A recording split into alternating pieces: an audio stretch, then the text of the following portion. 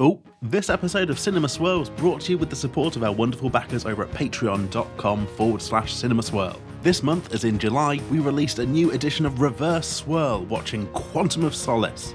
It's an absolute blast. And next month, August, because this is Best of British, we'll be doing Worst of British. The vote is on the Patreon now, and there's some absolute dross to pick through.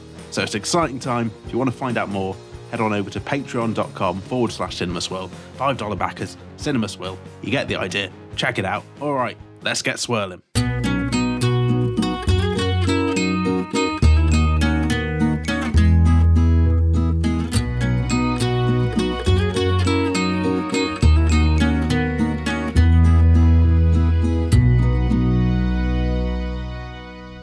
Cinema Swirl! Hey, he chundered at my mate. It's episode number 108, coming to you from the confrontation outside the bar in Hollywood, California, arguing with all of them Hollywood classic movies that my OTP, Sam Chaplin, has not seen. Hello, Sam. Hello, but Kevin, I don't know if we're outside a bar in Hollywood, or are we outside a pub in bloody Blighty, mate? That's where I'm wondering where we are.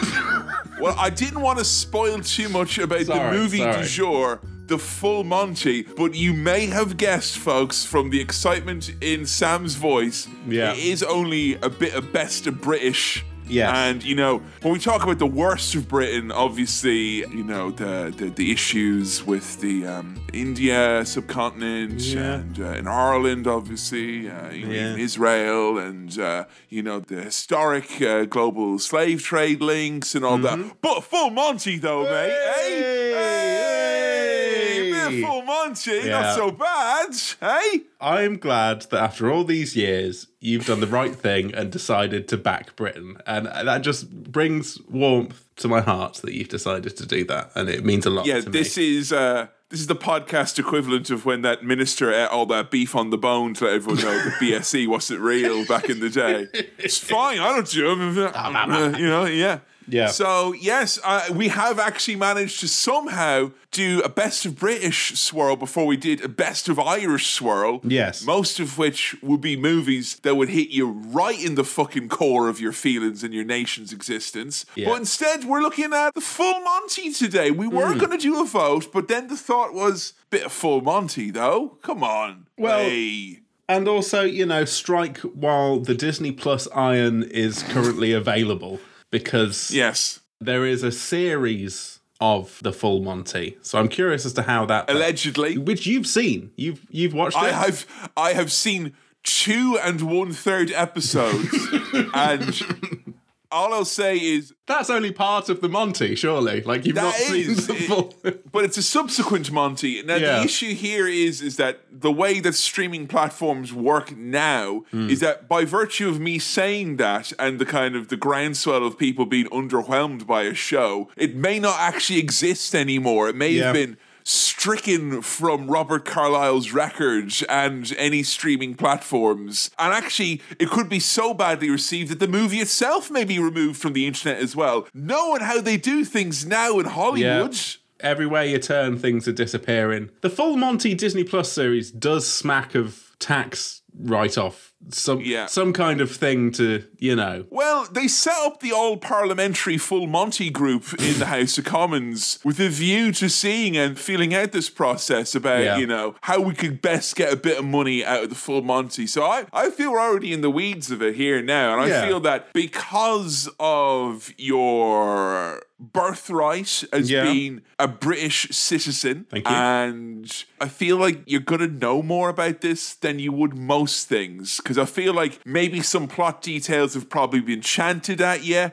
or maybe sometime you have been up in the pub and a glass has broken and someone has turned to you and been like, the synopsis for The Full Monty is his fault. You know, it feels like something very British that would happen, you know? Well, all I'll say to that is, you can keep your hat on. I've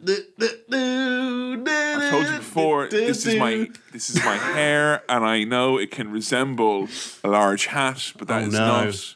Oh, how embarrassing. Nice of you to say that. My full head of hair is not a hat, and I know I can leave it on because it won't come off.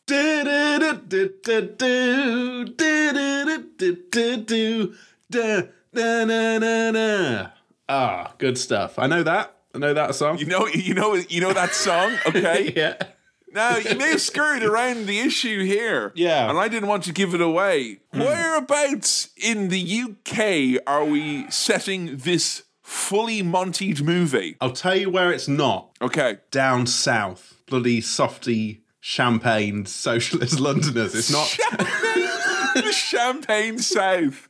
You know all of them down there, down south. Now, this is what I love, right? Yeah. And Sam is a very, very interesting experiment for me here now, because in my travels and tribulations across this United Kingdom since I moved here around 12 or so years ago, I've noticed that what constitutes the north of England and also what constitutes the south of England is completely up to the inhabitants of wherever it is you may find yourself longitudinally or latitudinarily as well. Because when I was in Lincoln, people were like, oi, we're northerners here in Lincoln. And I've had folks here in Salford been like, Lincoln, them southern yellow belly dandies with their champagne sausage rolls. So, you know, you're Nottingham. That's as Middle England as it gets. I don't think you and Nottingham would ever claim to be a northerner, though, would you? No, you know what? I'd be in more of a rush to dissuade the notion that I'm a southerner than I would be to claim any kind of northernness. I don't feel like I'm northern, but I definitely don't feel like I'm a down south southerner.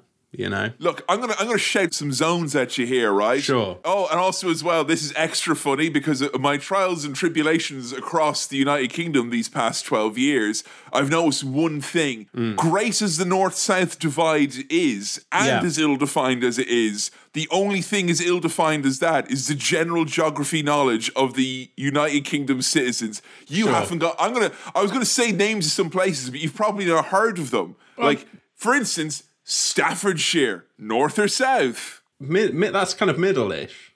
Stafford's kind of middle, a bit further down. Leicester, north or south? It's south of Nottingham. I can say where these places are in relation to Nottingham. Leicester's south of Nottingham. That's not the same thing. The north-south divide isn't about the divide of the things that are north of Nottingham and south of Nottingham. Sam, forgive me, but that was a very stereotypically Nottingham-centric attitude that you have there.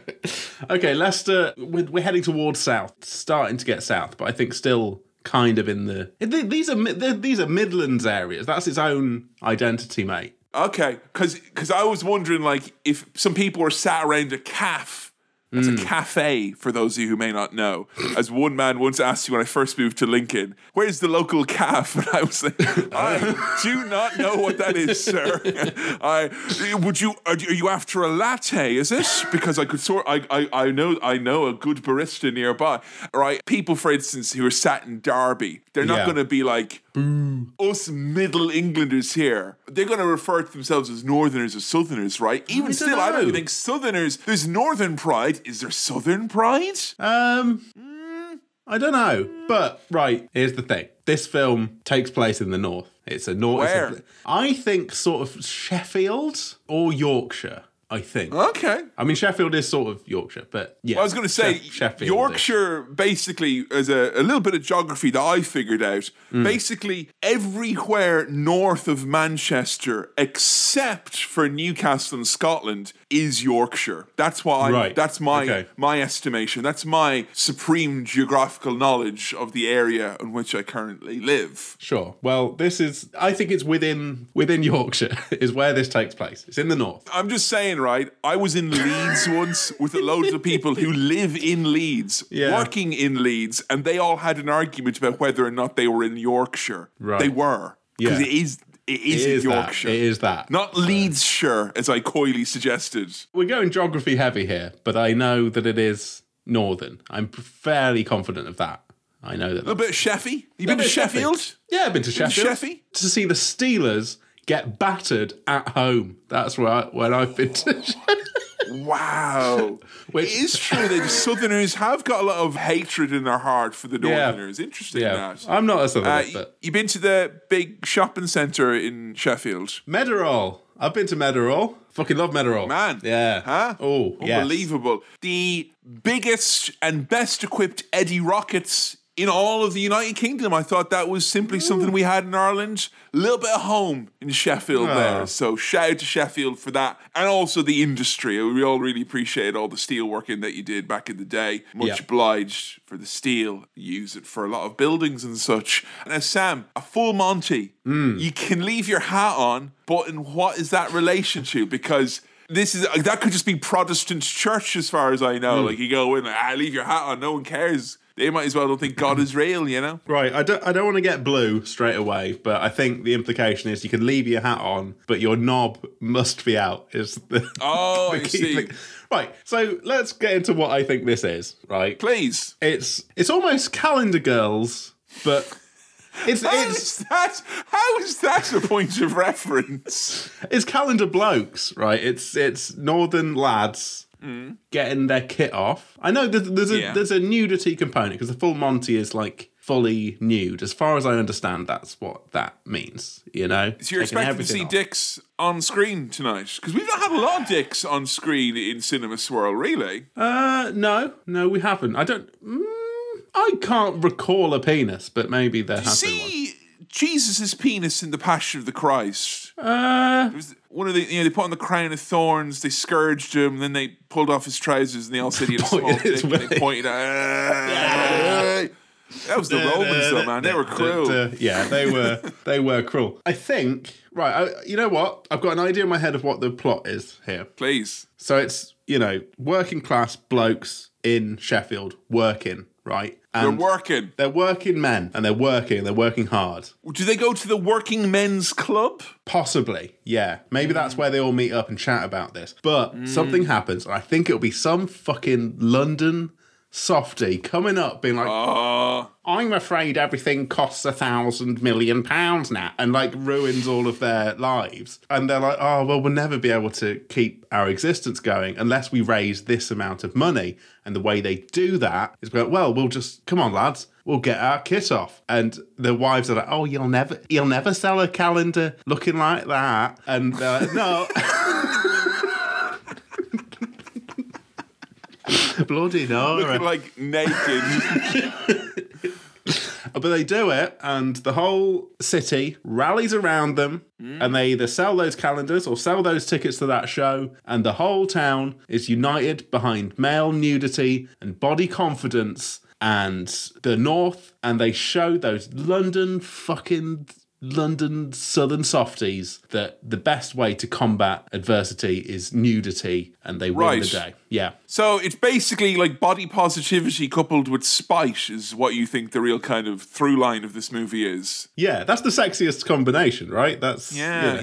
And it's good because obviously now in modern 2023 we want to get men to talk about their feelings. Back in the 90s we just wanted them to be nude. Really, we didn't care about their feelings. That was the closest. When you may not remember this, but like back in the 90s, you'd be watching Saturday Night Takeaway, and Nat and Dec would be like, "Can men at home just take a moment to take all your clothes off? Now, just take a moment. Now put them back on. Yeah, okay. Yeah. It's good to do this. Yes, but that was back in the 90s, and this is the 90s. This is a category of film that I think we've not seen much of, and you know what it is? It's a British feel-good comedy, is what this is. Sam, we did do Bridget Jones's Diary. I will have you know. I'm not saying we've not done them, but it's it's fit. I think The Spy Who Loved Me.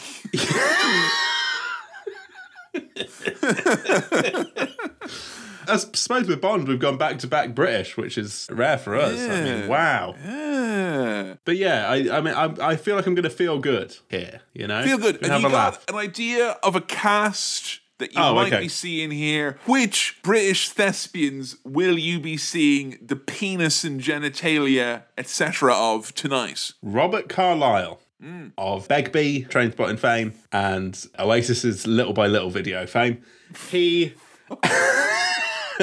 He'll be there. Thingy off of Game of Thrones. Not John Thompson, the other one. You must be Ned Stark's bastard. That. No. Shit. Your shit. Yeah, bow your shits. He's in it. Rise. Bow. Rise. Your shit. Shit.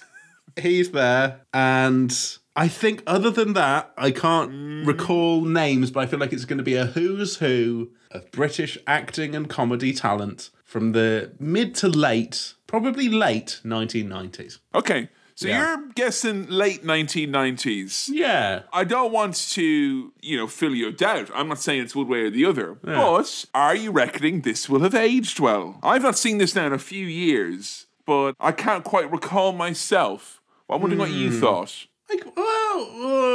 Maybe someone will slip in a problematic, turn of phrase. But I don't know. But I think it's just lads getting their todgers out, which I don't think that's always going to age well. That can never age badly, as long as everyone's up for it at the time, and that's part of it. That being said, we cannot guarantee that if you were happy to see Robert Carlyle or any of the cast genitalia in their current form, that they may or may not have actually aged poorly. We are not saying one way or the other. No, but these willies are frozen in time on celluloid, and so we'll be able to have a proper look at. I don't think we're seeing an actual penis here. I think you don't think so. I think we're getting implied willies. I think someone might be like, they've gone to the chippy and they've got a battered sausage and they walk past the rehearsal. Just in time, like, bloody hell, and it's a bit of fun, the bigger buns thing from Calendar Girls. I'm way too familiar with Calendar Girls. You are. That's what you were watching instead of these other movies, Calendar Girls. Now, hang on. Now, before we get, I know we have mailbag, but I did. Well, there'll be some mailbags in this, I think. It's probably, if we don't see a penis. Will you be serious? Now, no, look, hang on now, because I've got an important question. Okay. This is one I've been kind of journalistic and also, just make sure. Sam, the titular Full Monty is not only a movie, but also a frequent appearer on calf breakfast menus in Greasy Spoons. Yes. All across the UK. Yep. Now, I was wondering, is it safe to assume that this is the movie that you've eaten the most of in your time? Because I'm assuming I've eaten at least 9 Full Monties up and down this country. I mean, I've drunk some Beetlejuice, but I mean, I'd say. Trying to think of one example of like an edible movie. Of course, if you went to London, they call a big greasy fry up. They wouldn't call it the Full Monty or the Belly Buster or the Loin Tear. They call it like Notting Hill Small Plates or something. Yeah. Bullshit. There'd be like sliders on there or something. Forget that. A Full Monty breakfast is what Pete Doherty had outside that calf. Is what, and he looked so happy afterwards. And that's how I think as well, a Full Monty burger is something I've seen on a few menus as well. You have a burger that's called the Full Monty. And I would say as well, there's probably going to be a few pizzas called the Full Monty as well, if they don't want to be, predictable and call it the works. Well, a Full Monty, similar to the works, is everything in it. But in this instance, it's you take off everything or you reveal everything. You show... Put it on the pizza and then a fried egg on top. Yeah, you put your willy on the pizza and then fried egg on top of that. That's what happens in this film, I think. So, people around you have seen this then? I'm assuming this is one that mum and dad have seen. I remember it coming out. Yeah. Yeah. Because there was a big... I will say... We saw the splashback, for lack of a better term, over in Ireland, where it was like, oh, look over there in England. They're all going now to see the Chippendale dancers that they were too ashamed to see a year prior. But Robert Carlyle says it's all right now, so they're going to go. I think they created a bit of a boom for the amateur stripper. And I think that was a good thing. Yeah, I wonder whether it, made a cultural impact. Possibly in terms of, body positivity and all that kind of stuff. What other movies are on menus in this country? I swear to God. Maybe you might get a Great Escape themed burger if they're stretching, but come on. But if this was late 90s, it makes sense for me to have not seen this, because I think if I was like, I want to go see the Rude movie with all the willies in it, I probably would have been told no. I don't think it's got willies in it, and I probably would have come out of there feeling good and having a great time. But you know what I mean? Like, it's rude. There's an implied rudeness. I'm sensing, though, that you're kind of excited for it, that like you think you might enjoy yourself with this. Because I think you might. Yeah. I'm after something with this kind of tone, Light. Something light. So a bit of knockabout fun, a bit of silliness. Knockabout. It is knockabout, isn't it? Yeah. Oh. Yeah. Even though, historically, comedies have fared like milk in the hot sun here on Cinema Swirl. Sure. Yeah. Well, look, I'm excited and I'm optimistic about the full Good. Monty. Yeah, that's how I feel. Before we see those mail bags, I'm optimistic about this mail bag, which has got your mail in it. It's the mail bag.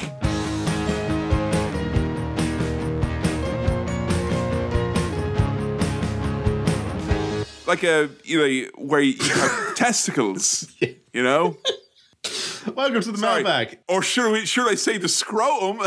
Right.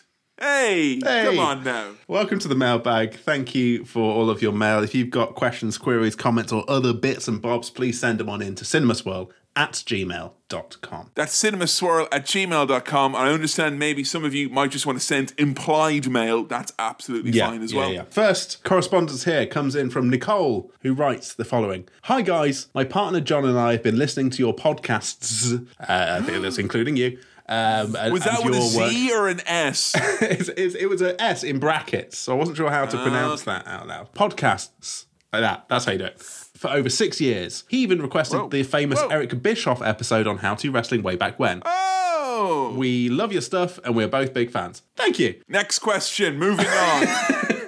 We are also fans of the French director Luc Besson and would like to recommend his work for a swirl-swill combo. Nicole writes, my favourite film since university is La Femme Nikita. John loves Fifth Element. I've seen Fifth Element, Leeloo Dallas Multipass. We both love Leon and Subway. I've not seen either of those. And we think Valerian has a lot of swill potential. Oh, man, yeah. The problem there is that Leon is one of those movies that's got quite the question mark by it, as does some of the other works of that director, let's just say. Oh, interesting. Okay. So all I'll say is I need to type in the director's name and the word controversy a few more times before I commit to anything. Nicole also writes, I also want to throw my support behind the idea of a Bend It Like Beckham episode. That was another one of our best of British possibilities that we may well come back to, I think, and we probably should. Jo has been so adamant about it. I think she has gaslit my immediate circle into telling me that it is like one of the biggest movies that's ever come out in the United Kingdom. It was a big deal. Bend It Like Beckham. Yeah. Bend It Like Beckham was a big deal. Yeah. 100%. Well, you know, we talk about footy all the time, so I feel it's a good fit, isn't it? Yeah. One more point from Nicole and John here. We are from Washington, D.C., and we are curious as to whether either of you have visited the area and what your impressions are of the city. We have noticed people have a lot of opinions about our nation's capital. Thanks for your content, Nicole and John. Thank you, Nicole and John. I've never been. Always wanted to go. Yeah. Always wanted to go. It's the capital. But I kind of feel like every year that I've wanted to go, they've put up more and more like barricades and high walls around everything. And I feel like it's maybe not tourist time in Washington, D.C. I'll tell you what, I'm super, super jealous always. Jo went to Washington, D.C. with her uncle and her family in like, it was like 1999 or 2000. And that's I don't want to say peak Washington, but that's like peak Washington, isn't it? Like, you know, West Wing, come on, man.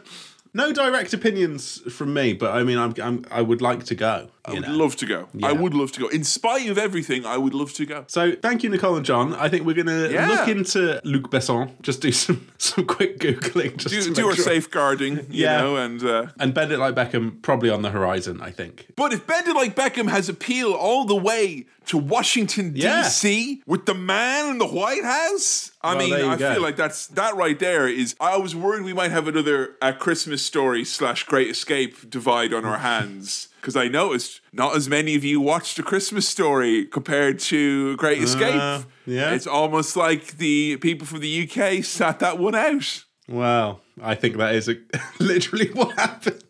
That is literally what happened. It's almost like I predicted that it was going to happen. So, thank you, Nicole and John. Next question comes in from Martin, who writes the following. Dear Kevin. Just addressed to Kevin. Dear Kevin, are there any classic films that you'd love to introduce Sam to, but which wouldn't fit the format of a Cinema Swirl review? For example, celebrated films about a very serious subject matter, or classic comedies which are so funny that there's not much to say about them. Keep up the great work, Martin. Simple question, Martin. Good question. I mean, yeah, there definitely is. Because I like realized in the very early run of this podcast, brackets, why did you do Big Lebowski and Commando for like in your first 10 episodes? It's because at the start, it was very much, these are the movies that are important, brackets, I like them lots and want Sam to see them because he showed me things and I want to show him things. Yeah. So I've tried to move away. I've tried to move away from that and tried to go more into like generally the bigger world of movies and, you know, stuff that it falls into those different categories of either being critically huge or you know, won a lot of awards or made a lot of money or had such a significant cult following that kind of superseded its initial release. But I find myself like some of my absolute favorite movies, like I think like say Glengarry Glen Ross, fucking adore that movie. Love it to bits. I'd struggle to justify it being on Cinema Swirl other than I really like this movie, you know. Well, I've seen it, so... you've seen it as well? Yeah. I mean... I think because you went on about it and I watched it. Did I? This might have been before... Before Yeah. Cinema Swirl, I heard you talk about it. There's a couple of things like, you know, some other Scorsese movies, maybe like Casino, which I feel might just be kind of a little bit redundant after having done Goodfellas. Okay, yeah. But in regards to the kind of serious subject matter, I mean, nothing has really ever scared me away subject matter wise, but there are some movies that I feel like would just be awkward to do, like American Beauty with Kevin Spacey. It's a very iconic movie of the time and was considered to be extremely important. Yeah. But that is like that baby absolutely went out with the bathwater is all I'll say, you know? Yeah. And I feel I'm less likely to jump into movies that are themselves not controversial, but are dominated by controversial figures. Sure. As opposed to, you know, I mean, like we still haven't done like a Lethal Weapon. I've been kind of avoiding Mel Gibson like a plague. And I feel like maybe that is just my hesitation, but he's been cancelled for so long now, we could, you know... It's about time, you know. It's about time we could just make fun of him for being shit as well. Yeah. I think there's some sport in that. But yeah, there's definitely stuff that I've like shied away from because I think it would be just self-indulgent. And I think I don't want the podcast just to be about my movies that I love because I don't want to just be yammering on about movies I love. I would like to see some of the movies that Sam loves that maybe incidentally I love as well sometimes. Well, I mean, yeah, we can do more reverse swirls or we can find... Look, this brings back the idea of this third... A third way. The Liberal Democrats of the Cinema Swirl franchise. There has to be a third way of just watching films that we want to watch that don't fit. So, you know, this is another tick in that list of pros, maybe. Look, I won't be showing him any more David Lynch anytime soon, is all I'm saying. We have to leave that field fallow for a few years. Yes. So thank you, Martin, for your question. Yes, thank you, Martin. Yeah, and thank you, everyone, for continuing to send in questions, queries, comments, other bits and bobs to cinemaswirl@gmail.com. That's cinemaswirl@gmail.com. Hey, Sam, are you excited to watch the movie? Yes, I am. I'd like to. I just want to keep singing that. I don't know if there's any other music in it, but it's got to just be that. I don't know again. If it's there or not, but I'm pretty sure they're... Yeah.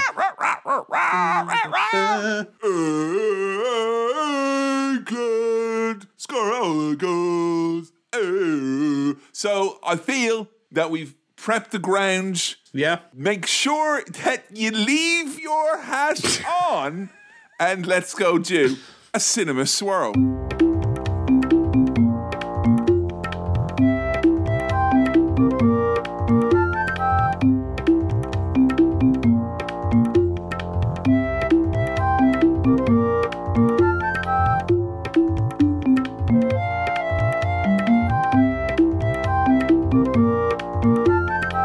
And we're hat, which we're leaving on. Sam, initial gut reaction to the full, complete Monty. That film was a belter.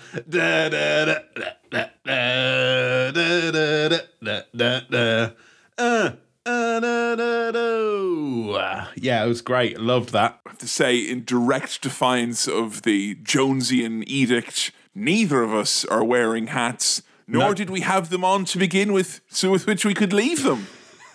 No, our knobs have been out the whole time. I know, crazy. Fun fact, literally thinking about this, genuinely, it's been years since I've even had a hat on my head. Wow, It's been years. Like, the last time I wore a hat on my head, I think you and I were both living in Lincoln. Like, you know, that's how far back we're going now, like. Wow. Well, that puts, you know, I mean, we should probably do some Patreon bonus content where Kevin puts a hat on. Oh, no. If you want to see me wearing hats, you got to put a ring on it. Only one person gets to see my hatted hat. Yes. And that's either my wife or my as yet to be appointed milliner, of which I've not reviewed any of the applicants. Okay, so it's a kind of who wants to be a milliner situation when you're reviewing all of these. No, it's actually more of a Slumdog Millionaire situation where the hats that I have worn all give distinct clues to the quiz that I will give you if you wish to be my hat maker. Yes, all of that to say, I loved this. Oh, what a boost this was. It really brightened up my day. Yeah, loved it. Absolutely loved it. Why? Is it because you were surrounded by British blokes, surrounded by British visuals? Very much it is the product of the late 90s without any of that Richard Curtis stank on it. So is that what it is? I think so. Kevin, it was a feel-good good time. And it was British. So I'm happy. Would you say in 2023 for you it has been the feel-good hit of the summer because it is mid-July right about now? Yes, this has been my feel-good hit of the summer so far in terms of Cinema Swirl, at least, you know, and films I've watched in general. I haven't watched anything this summer that has made me feel as good as this did. Sorry, Bond. There you go. Just didn't make him feel quite that good after all. I can't believe Quantum of Solace didn't do it, but Full Monty did. What's that all about? I felt a quantum of good, but not like fully good. And this was the full good, because it's the full Monty. It was good. I really enjoyed it. Sam, we were immediately hit over the head with Sheffield, a city on the grow. Yeah. Were you happy to be in Sheffield for this movie? Have you been to Sheffield much? Do you like Sheffield? What's a Sheffield? It's in Yorkshire. Have you got enough cities, Yorkshire? Jesus Christ. Kevin, genuinely, and a little peek behind the curtain, we did some scheduling changes. So the pre-swell wasn't like yesterday or just before. It was like last week. So in between pre-swell... Sam went to Sheffield. I did. Really? Yes, I went to go... Yeah. I saw Pulp at Sheffield Arena. So I was in Sheffield in between our pre-swell and our post-swell. I've been to Sheffield. Okay, you know what? I'm telling you now, if you've got receipts for your fuel, save them, because that officially is a work trip now. Yes. That is literally why it is. There's never before has that happened. I tried to go to Middle Earth once in between The Hobbit, but couldn't go to New Zealand in such a short turnaround. But Sheffield, very much doable. So what was your Sheffield experience like? I drove pretty much directly to an arena. Nice. Went into the arena, had a nice big pint of steel. Nice. You know what? The pints at Sheffield Arena were surprisingly reasonably priced because I, knocking about with, Blur, have been drinking London pints, seeing them. £9 probably, are they? But Sheffield Arena, £5 pint at an arena is pretty good these days. So, Look, and I don't want to be getting into any sort of divisive chat here now, because obviously we had the North-South divide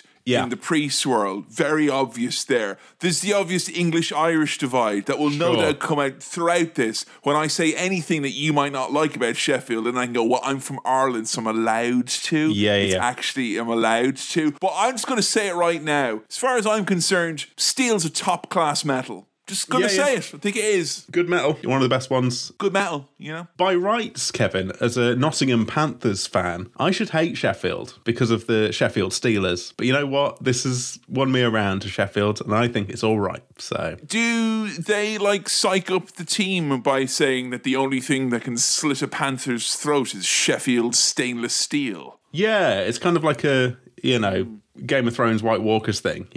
We can only be killed by Sheffield steel. It has to be Sheffield steel. And they wanted to use those steel hockey sticks on the ice, but it kept cracking the ice, and they're like, you can't use it anymore. You're literally shaving the ice every time you take a swing at that puck, which, again, you're not allowed to have a stainless steel puck. No. I will say, I like this a lot. It reminded me very much of the Springfield as a town on the grow. That is what we got here, the classic 60s, 70s, a little bit of hype up for Sheffield. I will say, though, stainless steel cutlery, not when I'm done with them. No. Eating food so rich that it can stain that steel. Is that the point you're making there? What I'm saying, Sam, is that if I was eating with my hands, a mess would be made. I'm eating with the cutlery. They ain't stainless. That's all I'm saying. Okay, fair enough. Yeah. Yolk and gubbins on it, Sheffield has numerous nightclubs and discotheques, including one called Scamps, by the looks of things, that is real. I thought that's what you get on top of your chips. No? No, I think so. Yeah, they're like little scamps that you get. Yeah. Little scamps. You could call crunchy bits that are sold in excess at Chippies in this country literally anything, and someone from some town will be like, oh yeah, no, we call them goblins here in Eccles, actually. Yeah, go get your chips with curry sauce and goblins on top. Yeah, we have them all the time. Well, you remember the nightclub we used to go to in Lincoln, just Crunchy Bits, wasn't it? And we'd go there and they'd play Lip Biscuit, and it was classic. Sheffield is really a city on the move, and then cut to 25 years later, it's all gone to shit. Well, Sam, it couldn't all be homes of the future and top soccer teams. When's the last time you saw Sheffield United make the Champions League finals? Yes. Not recently, as far as I know. Not recently. Keep it to hockey, lads. That's where it clearly is the real skill there. Are you getting enough steel in your diet, do you think? Well, as I say, I had a few pints at the weekend, but honestly, I'm going light on the steel these days. I've read some studies, and a little bit as a treat is fine, but the amount of steel I was getting through, I did need to cut down. I always imagine steel is like iodine, which is most people don't get it, and if you have too much of it, it's almost as bad as having too little of it. So make sure you check your steel levels, folks. Check your steel. Anyone in a quick fit will do it for you, really. I am still kind of somewhat aghast that both Sheffield and Leeds are in Yorkshire, because surely there has to be some sort of a battle for Yorkshire takes place. What, if someone goes, Yorkshire's favourite city, and everyone now listening at home who's English is probably like, and they've got an opinion, but I don't know what the popular one is. I'm not sure if I prefer one or the other. They're both fine cities. I realise we have English people as well, to be fair. I realise we have listeners from the region. I like all of the cities in Yorkshire. I think they're all equally as good as each other. Yeah, I know. Obviously, we think that, but ye who actually live in Sheffield and Leeds, do you probably think you're better than each other, do you? Or is there kind of like a sub-dom relationship between Leeds and Sheffield? I'm just assuming with the heavy metal and all that maybe Sheffield is kind of flexing. I'm not saying it's better, but I'm saying that I would assume it's prone to the flex more than humble old Leeds. It's so close to being named after a type of onion. It's clearly humble by nature, right? Yeah. The humble Leeds.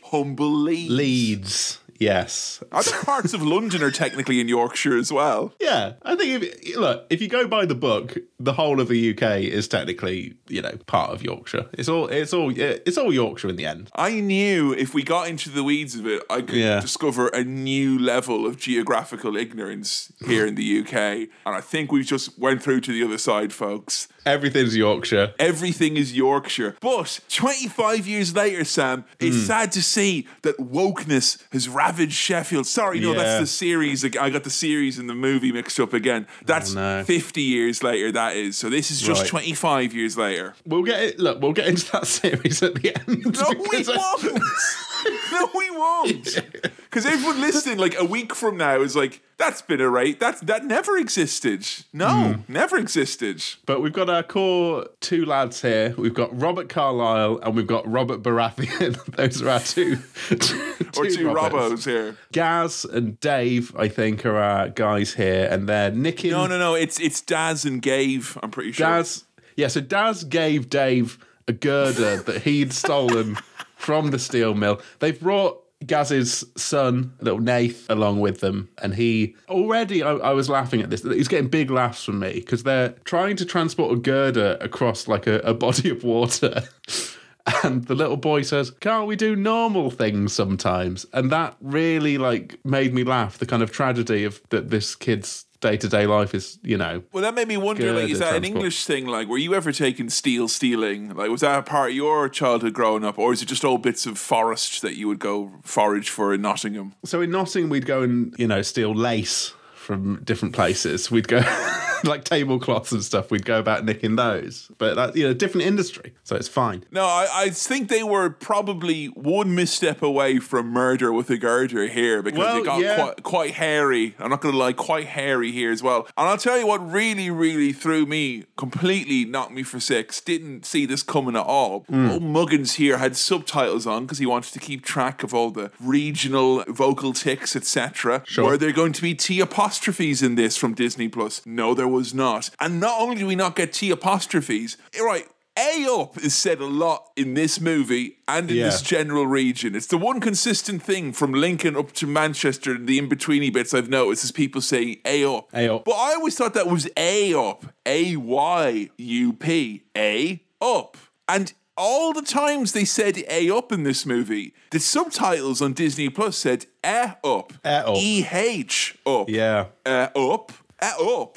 I think it's A-Y. A-Y up. I mean, so when I messaged Kevin a lot of the time, my first message is A up, and then A up. some stuff. It's A-Y up. A up me chuck. A up me little duck. A up me chicken duck. These are things I hear regularly, okay? Yeah. And I just think that Disney...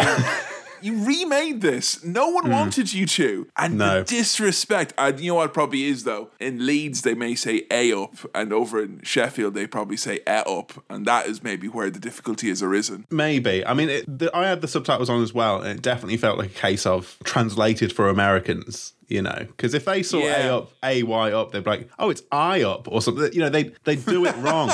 And also, arses, the word arses later on is written asses. And that they are different fucking words. They have a different meaning, and I don't like it. They have exactly the same meaning, but they have a different meaning. Yes.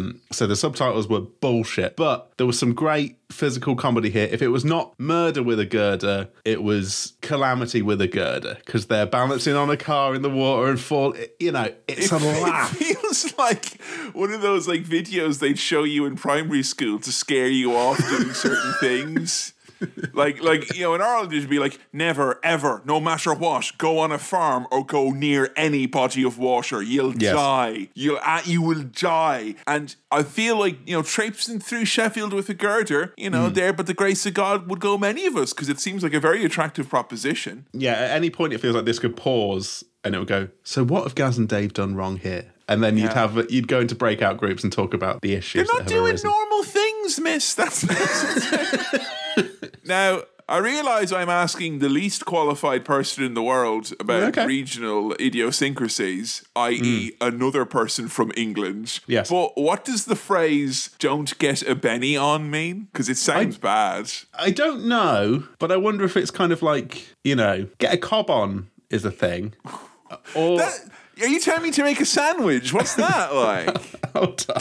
Let's get a cob on. Come on. And I wonder if it's like Mardy. You know Mardy, right? I know Mardy. Through this podcast, I know Mardy. Get a Benny on. Let's have a little look. Slang term for fits of uncontrolled temper. To throw a Benny. Okay. Throw a Benny. Yeah. Oh, I bet there's some soccer player from Sheffield All-Stars who's probably notorious for his bad temper, and that's where it's from. It's one of those things where I don't want to delve too deeply into the origin of that, because it's probably problematic. Nothing good is going to come of that, is it? It's only downside on that. There's no upside.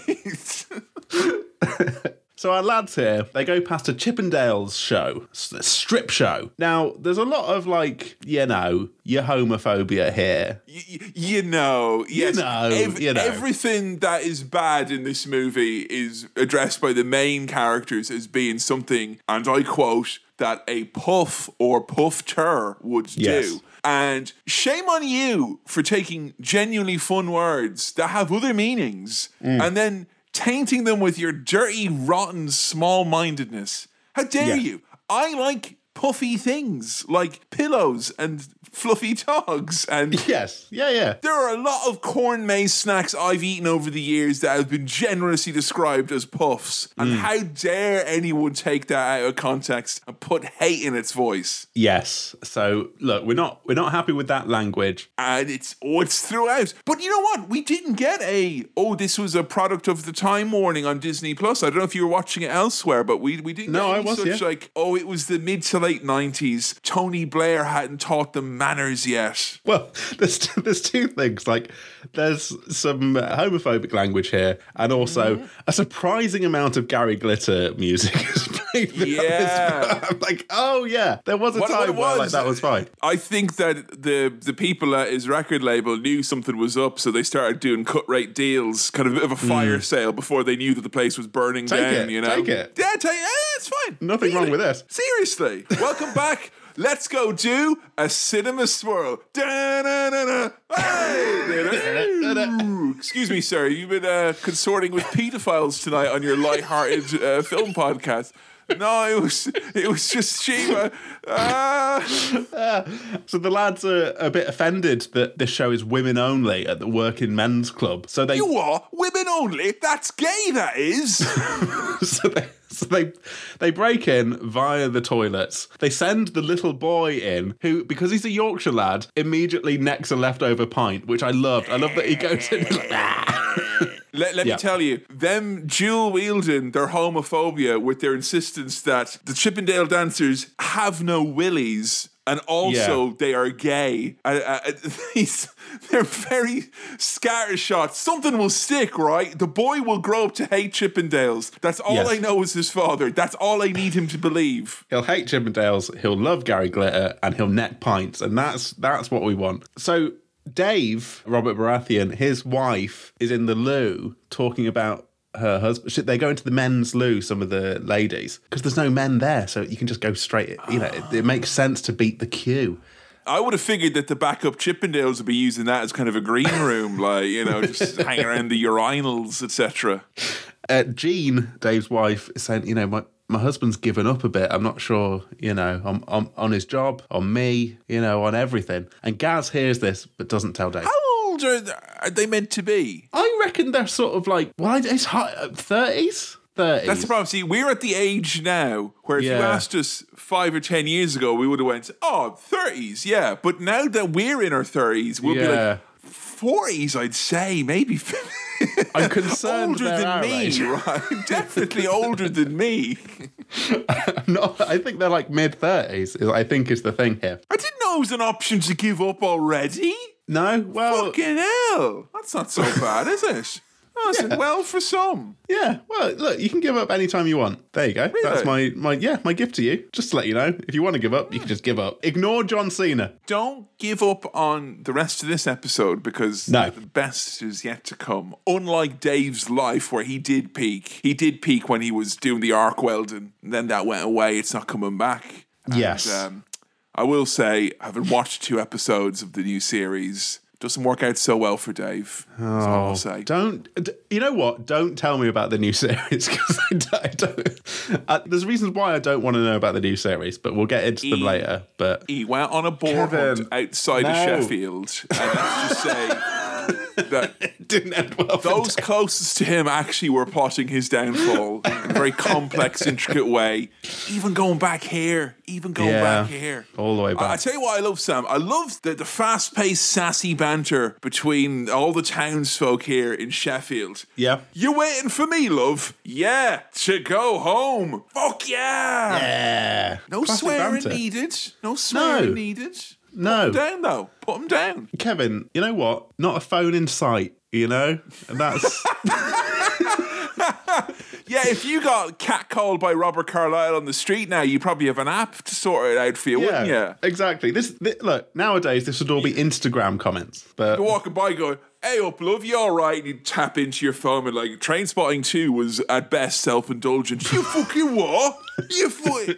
It's actually all right, I thought. I thought it was all right. Yeah. It's all right, yeah. So, Robert Carlyle, Gaz here, he's a shit dad. That's a big theme. Well, come on, Sam, give over. Well, no. What does that mean? Give over? Give over? Give over? Oh, give over. You just say it to me. Give over. I don't know what it means. Give over. Come on, give over. Just shut up. You know. Oh, shut up. Okay. Sort of. It's like how the Inuit have all these different words for snow. And then blooming Yorkshiremen have got 100 words for saying out about shutting up. I think give over is sort of interchangeable with fuck off, but it's softer, I think. It's give over could be like a feck off. Like you don't want the full swearing at you. It's kind of lighthearted, is it? Yeah, I think it is. And look, the reason why I'm saying that Gaz is a bad dad is because the other dads take their kids to proper footy games, not the Sunday league down the park. They take them to, United versus City. Nick, come on, give over. You like seeing the lads from the TA having a kickabout on Sundays? Come on. Just as good as your Manchester Uniteds and whatnot. Oh dear. So that's a recurring theme and very interesting. He also, as well, in an attempt to bond with his son over the beautiful game, said, "Ua cantina." And I quote, "Where's a girly bra? You, sir, are a loser with a cold, dirty house, and no amount of Cantona slander will get you out of that corner." It's Ua Cantona has to wear a girly bra. He has to. He needs to. Because of his heaving breasts. Is that it? Yeah, indeed, Cantona. You know what? The last person who said that to Eric Cantona got a savate kick to the head. And they died in hospital. And then everyone went, yeah, so bear that in mind, Robert Carlyle. Meanwhile, down at the job centre. Cantona to round up the boys. No. Paul Ince, Peter Schmeichel, all the...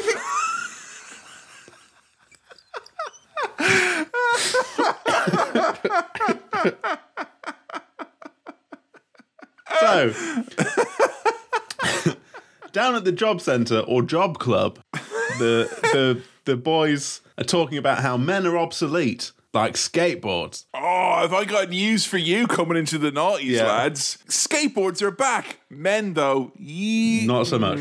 Dustbin of history, I'm afraid. Obsolete. They're doing the maths on that gay Chippendale show that they walked past, and they're figuring out that, wait a minute, they probably made 10 grand on this, or thereabouts. And so immediately, once they hear that figure, they're all excited and they're putting together a scheme. It's quite quick into let's put on a strip show. Yeah. Quick into big plot territory, big schemes, plans being hatched, etc. I did like it was very much reflective of the Blair years, the changing goalposts of success, because at the start they're like, 10 grand, lads, 10 grand, what we could do. Literally one of the last things they say to each other in this movie is, no one's going to be laughing at you when you've got £1,000 in your pocket. Like, they went by a factor of 10 and were still happy. Look, they're happy with that. But 10 grand's aspirational. You don't know whether they take this on tour. That's the thing. That's true. They get a slice out of all the stuff that's happened in the workman men's clubs all around the country since then. Yeah, which is not documented in the new series on Disney+. I thought the idea of there being a special club for the jobless that sounded fun. A job club? Well, there was a camaraderie there. They were all together, reading the paper. If it wasn't for that fucking narc, Gerald, it would have been grand. But I feel like the job centre experience in the UK and in Ireland is very much like a eyes to the floor, keep you away from other people, and you're in and out. Like, they don't want you all consorting and, coming up with plans together. But Job Club, it works, doesn't it? You may laugh at John Major, but Job Club, these men set up industry in Sheffield after the crash. That's not bad for a job club. If anything, the government deserves a slice of whatever happens here, because at Job Club, they actually created job opportunities and that's true. Became self-employed. Well, that's why the government subsidised it. If you don't know if you remember in the early noughties, but Ed Balls had the Dicks Out to Help Out movement where you got £20 towards your local Chippendale knockoff show. And that wasn't a lot of money by today's standards, but back in those days, you'd see a lot of willies for that. Yeah, and to be fair to Ed, he got involved. We all remember that. So he did. Yeah. He did.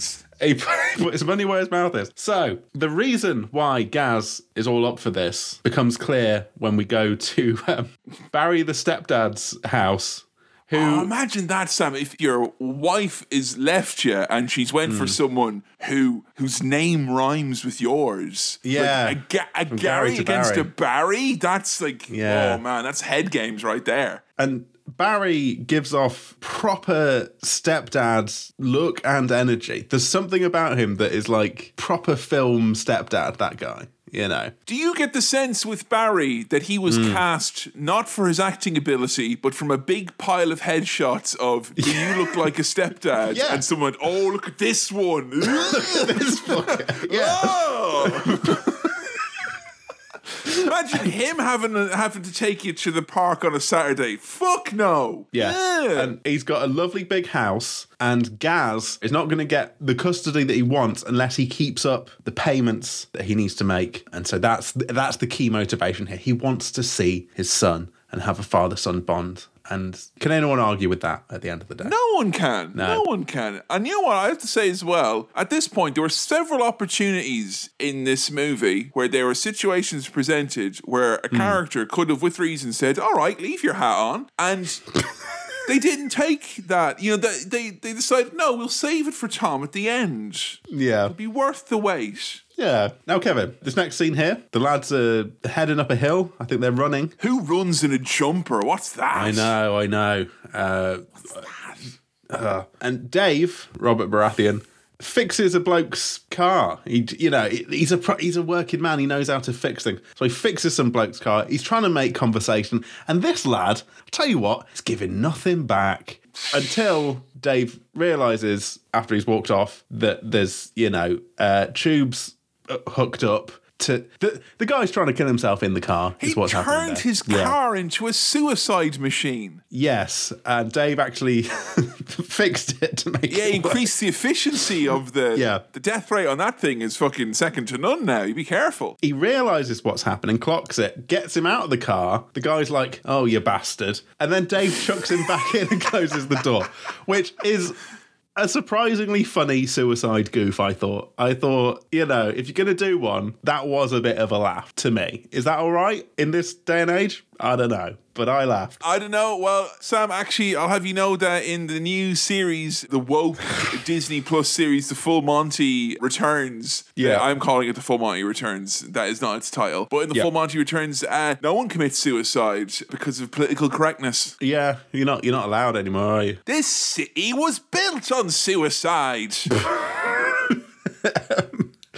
Did you catch this bloke's name? See, they called him something, but I thought it was like a derogatory, like the Sheffield version of an Aegis. They called him like a tugger or something. I'm like, Lumper. That sounded like such a you fucking lumper, but that is his actual name. I think so. Yeah. And once they've got him out of his car and his suicide attempt, they're lying on the hill, and there's a bit of gallows humour. They're being flippant about it. They've been like, oh, you can jump off a bloody bridge, mate. And it's like, well, I'm scared of heights. Oh, you can get one of your mates to run you over in the car. I don't have any mates, and they etc. But I genuinely got a little bit emotional when they said, hey, we just saved your life, so don't tell us we're not your mates. And he starts smiling, and he's happy that he's got mates, and it genuinely fucking got me. It was very sweet. This movie, it seems like it's going into very normal turf a lot of the time, but when you actually come to the end of the movie and you realise there's not that many films that are about male bonding, male friendship,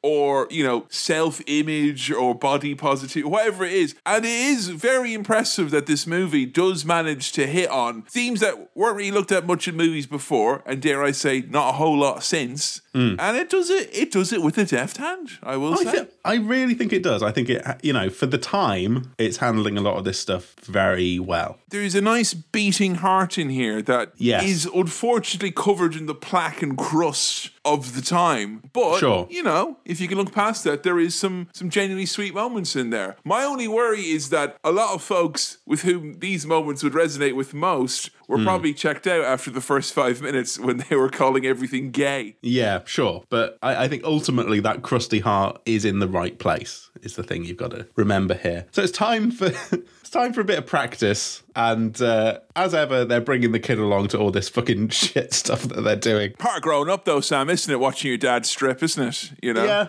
100%. Now, do you remember the pact that you and I had made in a recent previous episode? Was it about imagining each other's dads? It was. If there was any situations we found ourselves in where imagining our dads might be uncomfortable, we gave each other permission to imagine each other's dad. You can have my dad and I'll have yours. Yeah. So Ian's been through the ringer this time is all I'm saying. you know, I didn't think I'd be imagining what I did about him, but I was. But that being said, I'm glad I wasn't thinking about my dad. So this has actually worked out pretty well. Yeah, sure. How did my dad get on? How did Brendan fare? I mean, he obviously thought about it. Yeah. Unless there's something wrong with my dad, is there? No. No. Yeah. He did a great job. Don't be a prick. Think of my dad stripping. He did a great job, and to give him credit, he got properly stuck in, is what I would say. And I think and you know what as well, Sam? Yeah. Because my dad is bald, I think when the hat comes off, that's an extra, you know, there's it's an extra layer of nudity. There is. If I just had come to the realization that I'll never be able to be as nude as my dad is because he's got that leg up on me, missing a bit of hair up top. It's true that you always get crushed by the expectations of your parents, don't you? Eventually, by hook or by crook, you won't fill daddy's big shoes. I'll never be able to be as nude as my dad is a very, very funny sentence. You know what, though? I'm going to say it. I could be as nude as your dad, so fuck you. Yeah, fair enough. Yeah. So, it's the first practice here, and they're sorting through the records, and they come to, is it hot chocolate? I believe in miracles. Where from? And I sing that every time I have hot chocolate because I fucking love hot chocolate. It is miraculous. Yeah. It is miraculous. This, I mean, the sort of physical comedy in this is very fucking good because when Gaz is taking his jacket off and swinging it around and coins are going everywhere.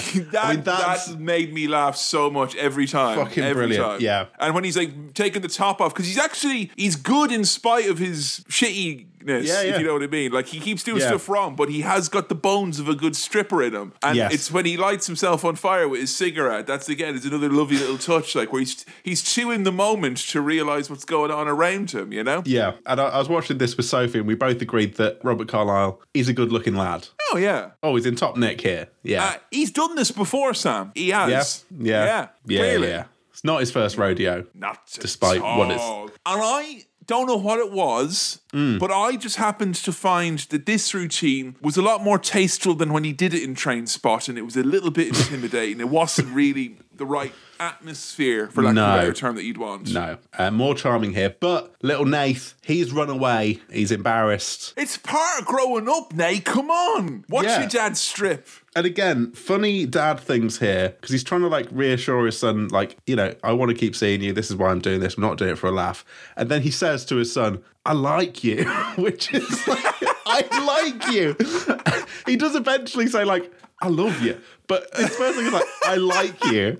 That's a funny thing to say to your son. I like you. Wonderful. My dad is the type of dad who'd say, I love you. Like, that was never an issue. But I don't know if my dad has ever been like, I like you. It's quite a weird thing. Yeah. I suppose that you don't get unconditional like, do you? You get unconditional love. But no, there is nothing more conditional on this planet than someone liking you. You can unconditionally love the fuck out of loads of stuff and people, but that changes with the winds. Come on. So maybe that's like a bigger deal than I've made it out to be. That him saying, I like you, that means a lot, you know? Because of course he loves him, but he also likes him. And that's why I'm happy to say here on the podcast, Sam, that I like you. I do. Kevin, I like you too. Oh. Yeah. That's good. You know, we might as well end now. It's not going to get better than that, is it? So, what do you think of the movie? Is it all right, yeah? Yeah. You can keep your hat on. To learn about dance, they've come to a dance club, a dance class. It's that narc Gerald. He dances.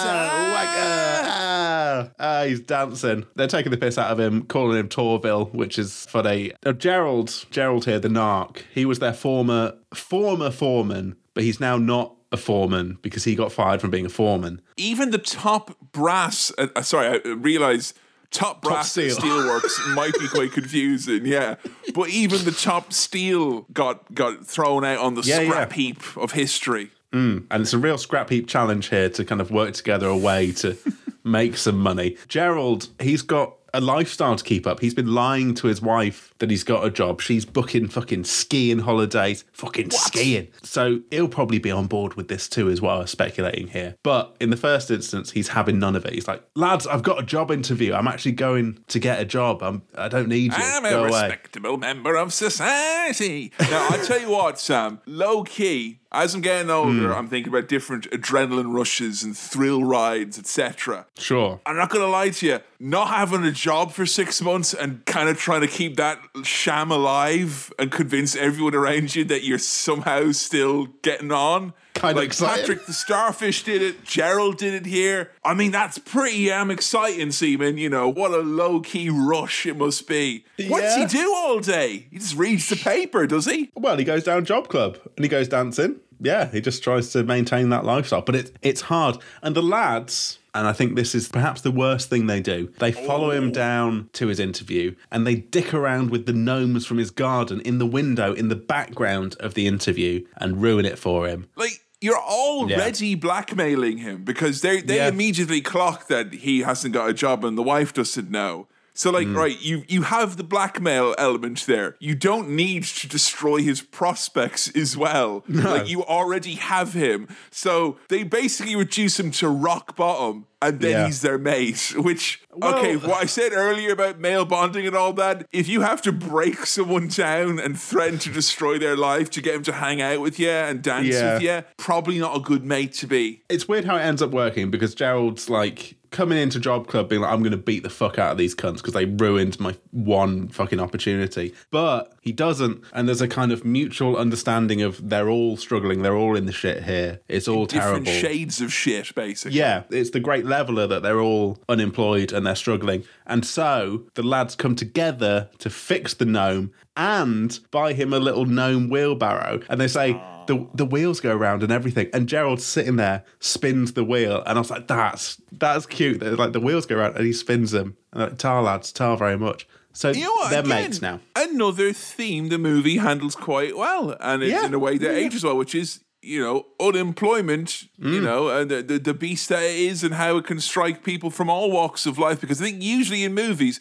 when it's unemployment, it's usually treated as like kind of something very grotty and grotesque or like with nail and eye or something like that. Yeah. Or like, oh, young layabout students. But it's like, no, you've got this people who are all various skilled and unskilled parts of the labour totem pole in this factory are all suffering through it for very different reasons. And again, it's another thing I think the movie does pretty damn well. Absolutely. And now it's time for something that I'm pretty sure Phoenix Knights ripped off wholesale at the end of each of those. Yeah, a lot. Like, think 100%. Basically, Phoenix Knights seems to have come about when you hear that some stand-up comedians have like producer folks who they send around to like local pubs and working men's clubs to hear the stories and the chat that they have, and then they tailor that into something that a Michael McIntyre or a Jack Whitehall or whoever it may be could use. I feel like Peter Kay just sent around a few producers to listen to people who have seen the full Monty, and then be like, "This is great. Why don't we make a series that's like?" I love that. But easier to make. Yeah. And we've got Les Battersby here, as far as I'm aware. I've been told that this is Les Battersby from... Oh, I thought this was Keith Chegwin. I'm quite disappointed now. Whatever. He looked just like the Keith Chegwin on my Keith Chegwin Wii game that I have. Yes, he's got real Keith Chegwin vibes, and he's here to strip off to that Je t'aime song. And the lads are there watching and... funny. Oh, it's really funny and quite like sad funny. It's like there's stripping, there's undressing, and then there is the tragedy that is this man removing his clothing. It's a whole other level. It's very, very funny. And I can see why Phoenix Knights ripped off this concept of, you have a performer on stage and you cut to the, auditioners auditioning him. And the boy is there as well, by the way. It's not just his dad. It's other people's dads he gets to see strip now as well. The boy's part of the gang. He's just one of the lads. So he is usually there when men are removing their clothing. We're introduced to Horse and... hey, ask him why he's called Horse. And then the debate comes up, what's the point in having a big wanger if you need a Zimmer frame to tout it about? And they're saying, oh, look, he's about 50. And that's old to them because they're our age, right? Is that the thing? Oh, right. Yeah, I don't know. But Horse got a big todger. He's a lad with a big wanger. And Allegedly. He could dance despite his dodgy hip. So sign him up. He's in. And then we get the plasterer who Gerald has to hide from because he doesn't want to be rumbled, doesn't want the sham that he's living to come unfurling around him. Yeah. And he can't even wall walk. Don't expect a callback from Bjork anytime soon for the music video. So the wall walking thing, I saw exactly where this was going to go. And even when it went there, I pissed myself laughing. Like, it is funny that he, builds himself up. Like, I can do the wall walking thing, and you don't even see it, you just hear him clatter down trying to do it. Very, very funny. And this lad, he has got a big todger because he gets it out in front of all of the lads, including the little boy, and you see them all reacting. In the series, remarkably well adjusted, in spite of all the capers that he's been involved with and all the dicks he's seen from a very, very young age from strange men he doesn't know. Do you want to know a fun fact about the plasterer and the guy who played him? Because he's the only member of the full Monty gang who didn't come back. Sam, why are you rubbing your eyes in your face? He's the only member of the full Monty gang who didn't come back for the new series. Could you believe it? Kevin, believe it? I know. I know what. You know what? You can say what happened with. Did you read his interview in the Star as well? Then about what the allegations. It's not like he declined to be in it. He was going to be in it, and he was sacked from it. You know this. I know this. Yeah. Did you type in full Monty controversy into Google as well? Are you trying to full Monty me? Are you trying to put me out of a job so I have to go strip? Because I can't Google controversial things for podcasts anymore. I mean, do you want to diplomatically put what the issue was and the reason why he was sacked? The headline state of being is nudity. Yes. Complaints regarding. He proclaims in his interview that he just happened to be in a state of undress in his dressing room, which, I mean, I'm assuming dressing room, you're going to be taking clothes on and off, even if it's not the full Monty, am I right? Well. And he claims that these runners barged into his room even after he told them not to come in, and he was like hiding and saying, no, please don't see me naked. And they were like, no, I'm coming in no matter what. And now I'm going to cancel you because the young people are woke, gone mad. Now, Disney did do an investigation and found that he was often nude, and apparently including walking past members of crew nude, walking onto set nude, and being nude in his dressing room. Like, not just changing clothes, just being nude all the time. Yeah. But look, I know you might think that it was fair game for him and all that, but he had a cracking line. And he said, hang on, what was it? He said, he said it was the full Monty. So what are you expecting? Is going to be a, hey, bit of nudity? Hey? Yeah. He said it was political correctness gone mad. It wasn't what it was. Well, but wasn't he? He was just naked on a professional production. Given the boot, sacked. Given the heave-ho. And I know, no, not without Spiro, we can't possibly do the full Monty reunion. They muscled through, but maybe the sense of malaise might be because the lad who was compulsively getting naked all the time wasn't in the movie about getting naked. Yeah. But that's the series, and this is the film. So we sort of...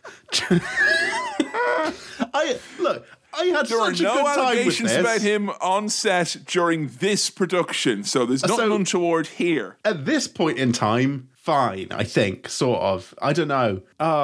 Look, right. I really enjoyed this. I don't want you... Stop ruining it! Stop ruining it with your fucking information about this stupid series that fucked this up, because I loved this. I thought it was brilliant, and I don't want to know about all the horrible things that have happened since. I want to know. I just love that we're living in a world where even the existence of such a series, like, you can avoid it, you can not watch it, you can see a trailer for it even, and it can still ruin the thing. Yeah. That's amazing, powerful stuff. So,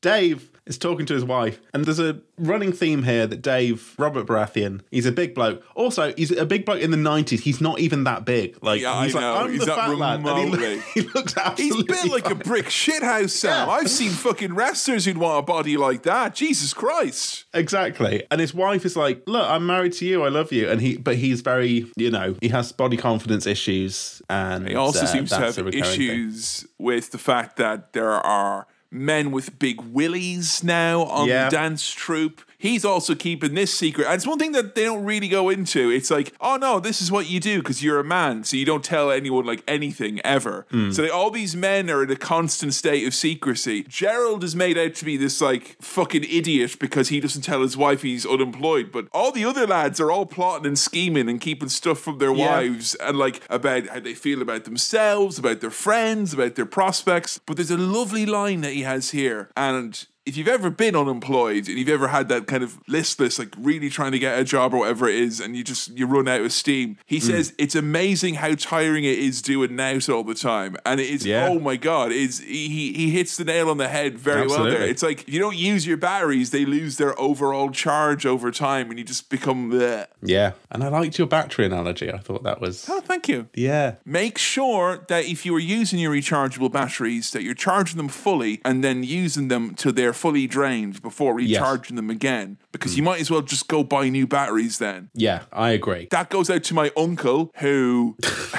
gave me allegedly fully charged batteries for my Game Boy, and I'm like, oh, see how long we'll get out of this then. Probably like half an hour, probably. Boo.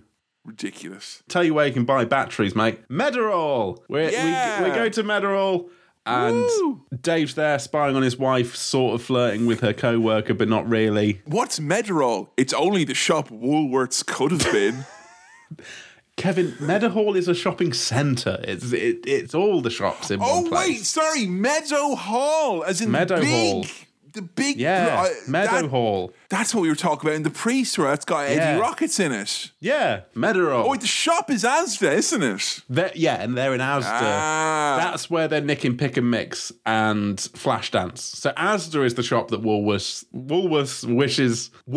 wishes is hard to say. Woolworths wishes it was. You know what's really confusing? Yeah. Up in Northern Ireland, when I would cross over the border to go and get cheap magazines and umbongo and knickknacks, and for my dad to have an assault rifle pointed at him by the British Army. Thanks a lot for that, guys. He never wanted to go back. But we did Wellworths up there. Wellworth. And we used to have fun because you're like, do you want to go to Woolworths or Wellworths? And we're like, Mom, obviously both, because they're great shops where you can buy sweets and videos. Yeah. Fucking God's country. Amazing. Yeah, I miss the days of buying sweets and videos in the same place, I wish I was back in the time where I didn't know as much about microbes as I do now. You can't unlearn that. I'm all fucking fondling and palpating all the pick and mix. Jesus Christ. Awful stuff. I'm willing to roll the dice.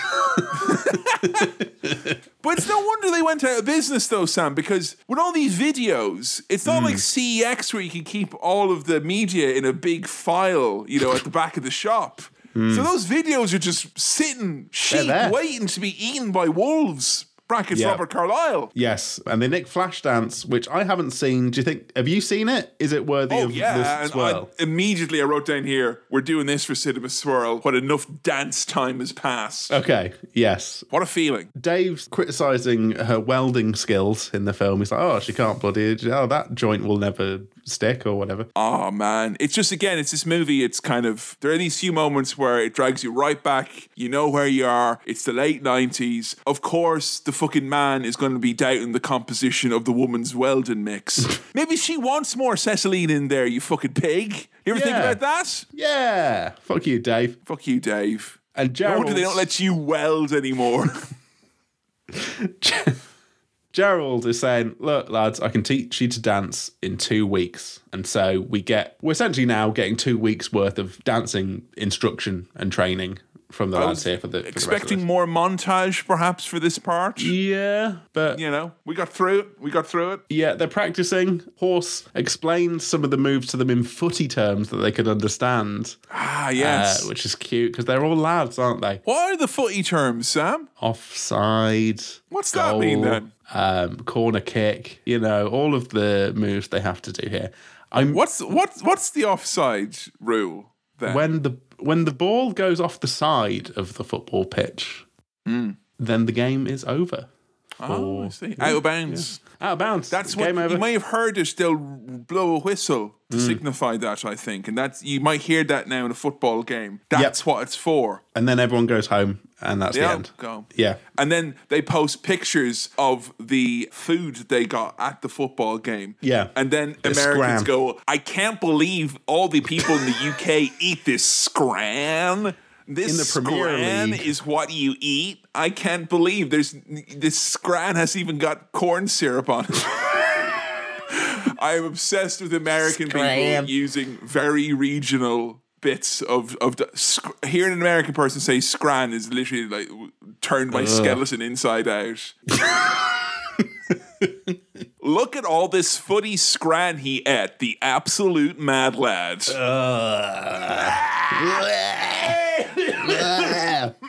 Gross. So, where did you hear when Americans say scran, by the way? Oh, there was something kicked off on Twitter a couple of probably months ago where it was like someone tried to start this discourse about how all English food is terrible, of course, from Mount Olympus, brackets, the Mount Olympus of gastronomy that is America, they came striking down with their thunderbolts, and some guy made a video where he was like, look at all the scran they eat at their footy games. The absolute mad lads. And I mean that literally and figuratively. No. Let's get back to Sheffield. It's all great. All the food is great. It's all great. Guys, here comes Ireland saying, just get along. It's all great. Let's just all eat the food. Let's just all eat breads. Come on. Yeah. We love it. Gaz encourages the lads, and I think they're around Gerald's house, to all take off their clothes together and get naked in front of each other, because if they can't do it in front of each other, how are they going to do it in front of 400 screaming women? And Makes sense. Very sweet how self-conscious they all are. Oh, they're sheepish, aren't they? They're very sheepish. Like, a sheep will never want you to see its willy. It's always very, big wool, Yes. No, you're not going to see that. And they famously have woolly willies, the sheep, don't they? They do. They're sheep. Sam, what are kegs? Kegs? Kegs? Oh, like your trousers. Your kegs. Trousers? Your kegs off. Yeah. Your pants. Kegs aren't underwear. I'm not. Because I've also heard cacks. I heard that in Dublin, and I've heard that in some places in the UK. Cacks, but I thought cacks were your underwear. So is it cacks then kegs? Because I don't be wearing things the wrong way around now, What are kegs? They're large barrels for holding liquor. A small barrel. Keg trousers. What are kegs trousers? Oh, I bet it's a brand. Oh, they're trousers. So it can be underpants or trousers. Because I always love using the term pants to describe trousers, which is an Americanism, I understand. But it wasn't. It's the type of thing that you could get away, because the phrase that I would hear often in Ireland is grand pair of pants there now, and people saying the trousers were nice. And it's the only pushback I got from my own. I could call people Egypts, gobshites, I could say all sorts of Irish stuff. But if I called trousers pants, you can't do that. That refers to underpants. It's not on. You have to emigrate back to your home country now. That's bang out of order what you've said there, mate. I don't like that at all. It is. You're an absolute mad lad, and you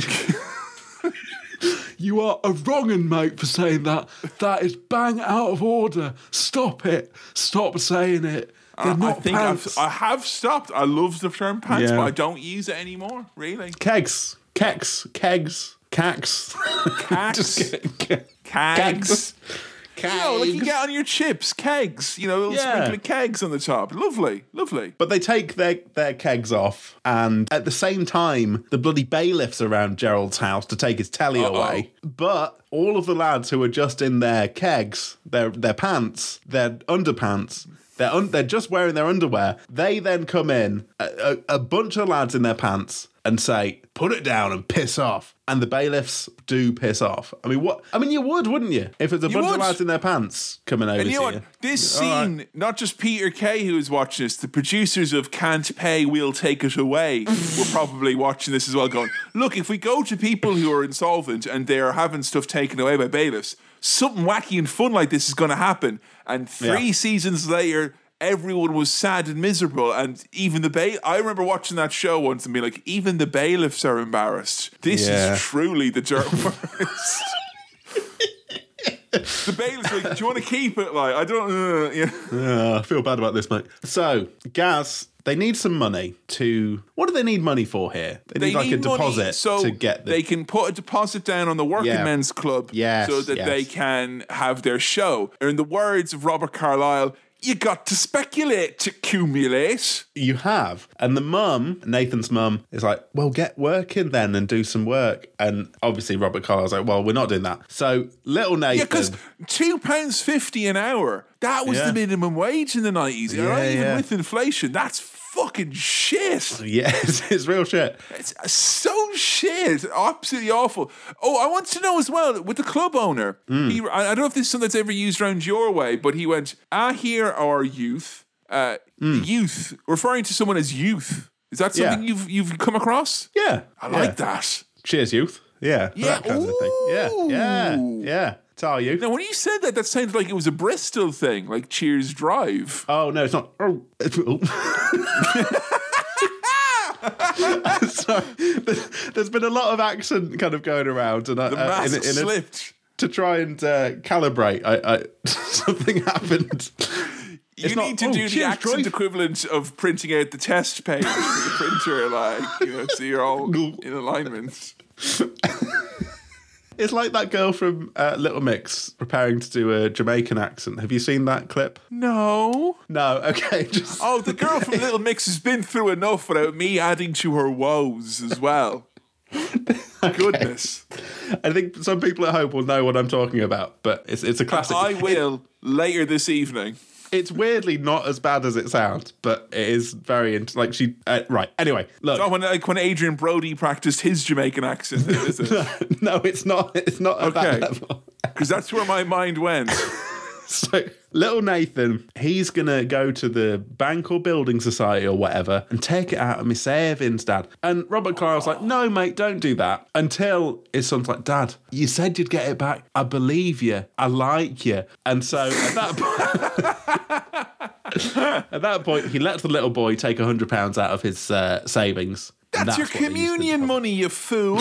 No Edinburgh Fringe for you when you're 21.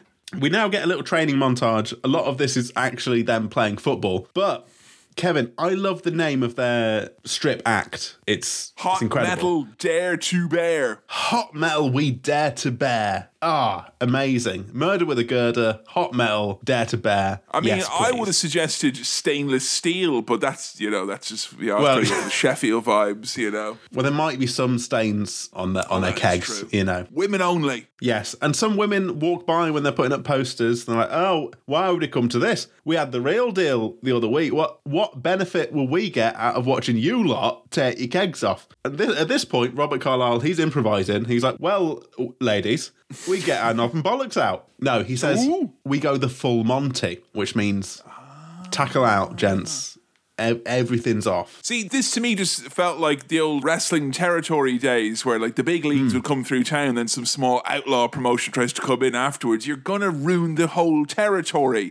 You can't have two. Like, Sheffield doesn't get any strippers of the male variety for like 30 years, and then we get 2 in 1 week. What is this? The bus service?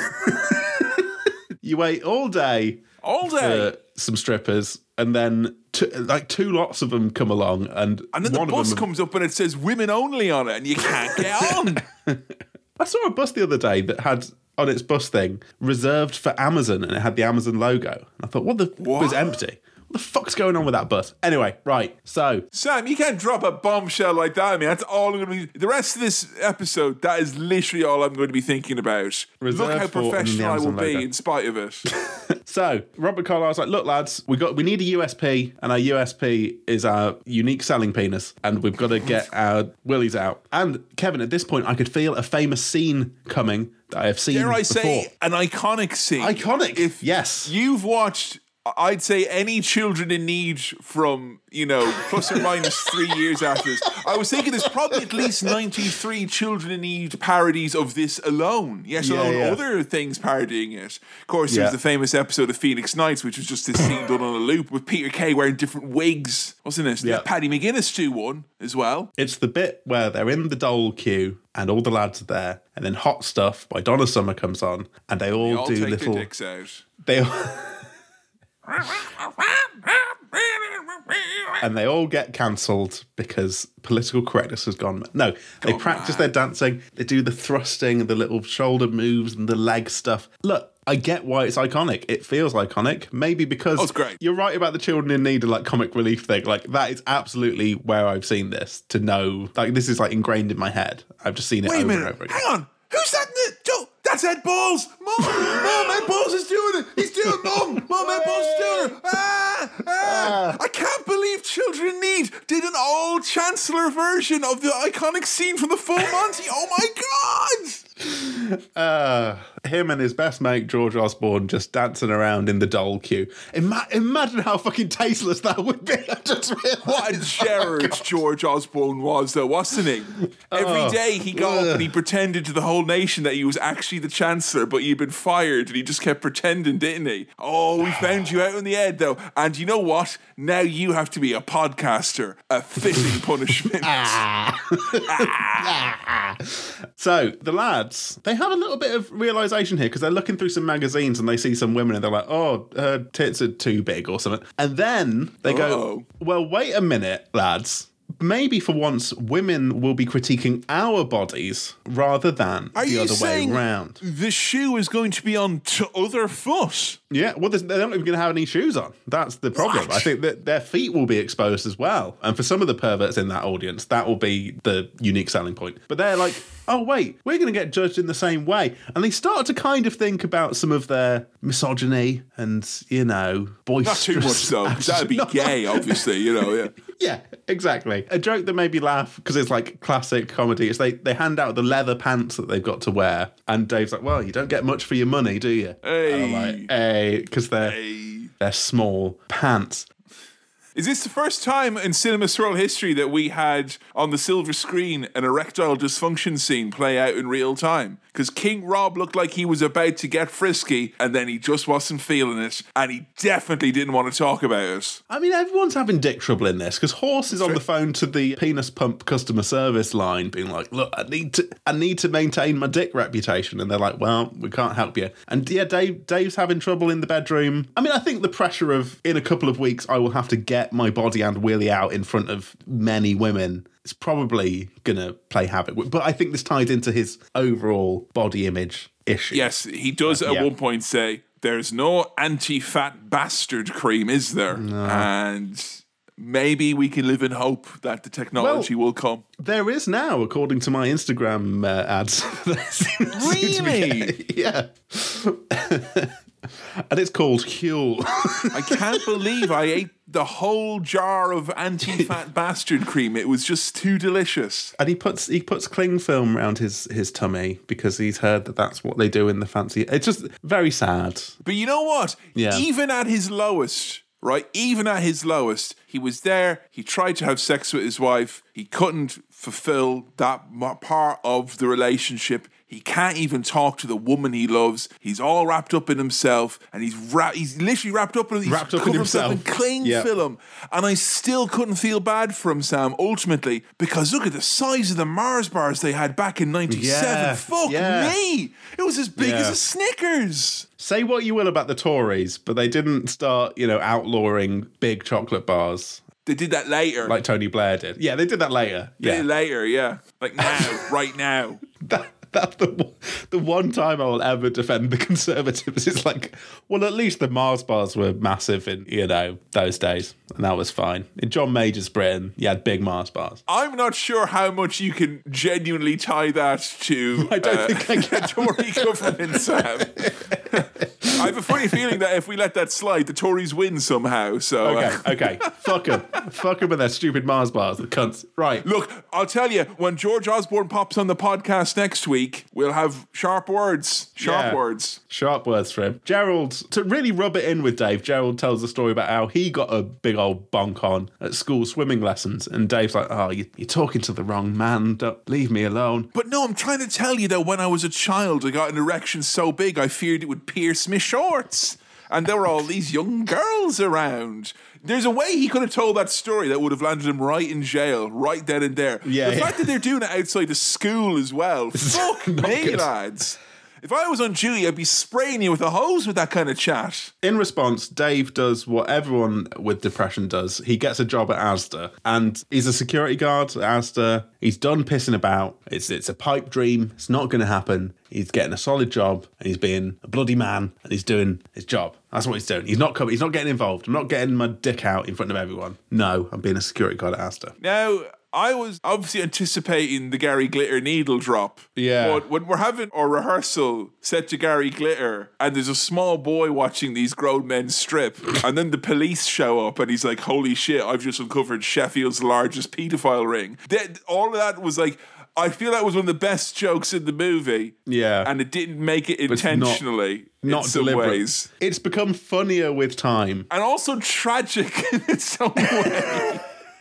And when I was hearing that Gary Glitter needle drop, I thought, oh, is this a Joker origin story for one of these characters? Perhaps Little Nathan is that's what's going to take him to the point where he later on becomes the Joker. Sam, though, in 2019 when the Joker came out, no one knew about Gary Glitter's crimes. No. He'd just been in prison for around 15 years at that point. We just assumed it was for other stuff. How were Warner Brothers and Joaquin Phoenix to know he hurt his foot? He hurt his foot. How are they to know? It's one of those things with America where they do know the thing about Gary Glitter, but because that song is used so much in, the sport, they're just like, well, we want to keep using it, so they keep using it. What are you going to cancel Michael Scott next? I don't think so. We like our paedophile music very much. Thank you very much. Yeah, keep giving him royalties, because we like it. It is a tune. It is a tune. Where do they go? Into Gary Glitter's someone who shows naughty up pocket. on Below Deck, no doubt, is collecting paychecks for the Gary Glitter needle drops, right? I mean, I assume he's sold the rights to pay for his incarceration. to try and pay for legal fees and shit. So someone somewhere is profiting from this. I don't think it's Gary Glitter directly, but it could be. It still could be. I just don't like the idea that he still gets the money, loads of Mars bars in the prison canteen because Warner Bros. Decided that actually nothing sums up the Joker quite like a pedophile's smash hit number one. But you can take some comfort in knowing that those Mars bars are smaller than they were back in 1997. That's fishing punishment. Yes. They get taken into the police station, apart from the plasterer and, what's he called? Lomper. They're running away in their little pants, jumping over gardens and stuff, which is quite sweet. And then... That was a bit of How's Your Father? It was very classic Best of British. Men, carry on. Showing people your nudity, yes. They've got their bums out. They did. When they sneak into a house or I think it's one of their houses or someone's house to get away. I think it's his house, yeah. And they look at each other and it's clear that there's a lovely gay love story going on there. Yes. Love. Very sweet. It's not explored loads, but no. For a film from the 90s, it's nice that there's a little love story there. I know what you're thinking. You think, look, maybe you went into this movie thinking you're going to get a bit of representation. Or, maybe you're thinking, no, I'm not going to get it cynically. Surely not. But then you get it, but it's so small, it's almost not there at all. And it's for that reason that Disney were really interested in bringing back the full Monty for that special 25 years later series. They're like, guys, the brand guidelines we're perfectly in alignment here, If there's one thing Disney loves, it's blink and you'll miss it gay moments. And so they were like, well, sign these guys up because That's what we want. And thankfully, they don't even have to include that story because they've sacked the guy. They did. So we don't really find out what happens there in that sense. Because it was a setup and he's innocent. No, that's not the case at all. No, it's definitely not the case. As I said, there was an internal investigation and the nudity was persistent. Unnecessary. Yes. Chronic nudity, some would call it. Yes. Anyway, I love this film. Meanwhile, the mum comes... I'm not trying to ruin it. I had a good time as well. Stop but ruining when it. I'm giddy, I may unintentionally ruin things. I'm aware of this about myself now. The mum comes to pick up Nathan, and obviously she's like, what the fuck? You've been getting your kit off, getting arrested. Look at yourself, Gary. You're a fucking mess. The bailiff's around Gerald's place taking all his stuff, so his wife now knows, and she's mostly furious that he's just hidden this from her and lied to her. So everyone's rock bottom is where they are here, and Gaz can't hang out with his son, and Gerald's like comforting him, and there's some male bonding and support here, which is really important. There's like that friendship aspect that carries through this. Now, the part of this that was slightly confusing for me, because I think they all but skirted around this, and I definitely think that it would not have stood the test of time particularly well, but they do mention that those who went to the police station were charged with indecent exposure. That's why they all had to wear those special perverts blankets that are reserved for diddlers and the cold. But he then goes to school to pick up his son, and the ex-wife and the stepdad swoop in to take the son away, and they're like, you've read the lawyer's letter, you're not allowed to be near the boy anymore. And the boy's like,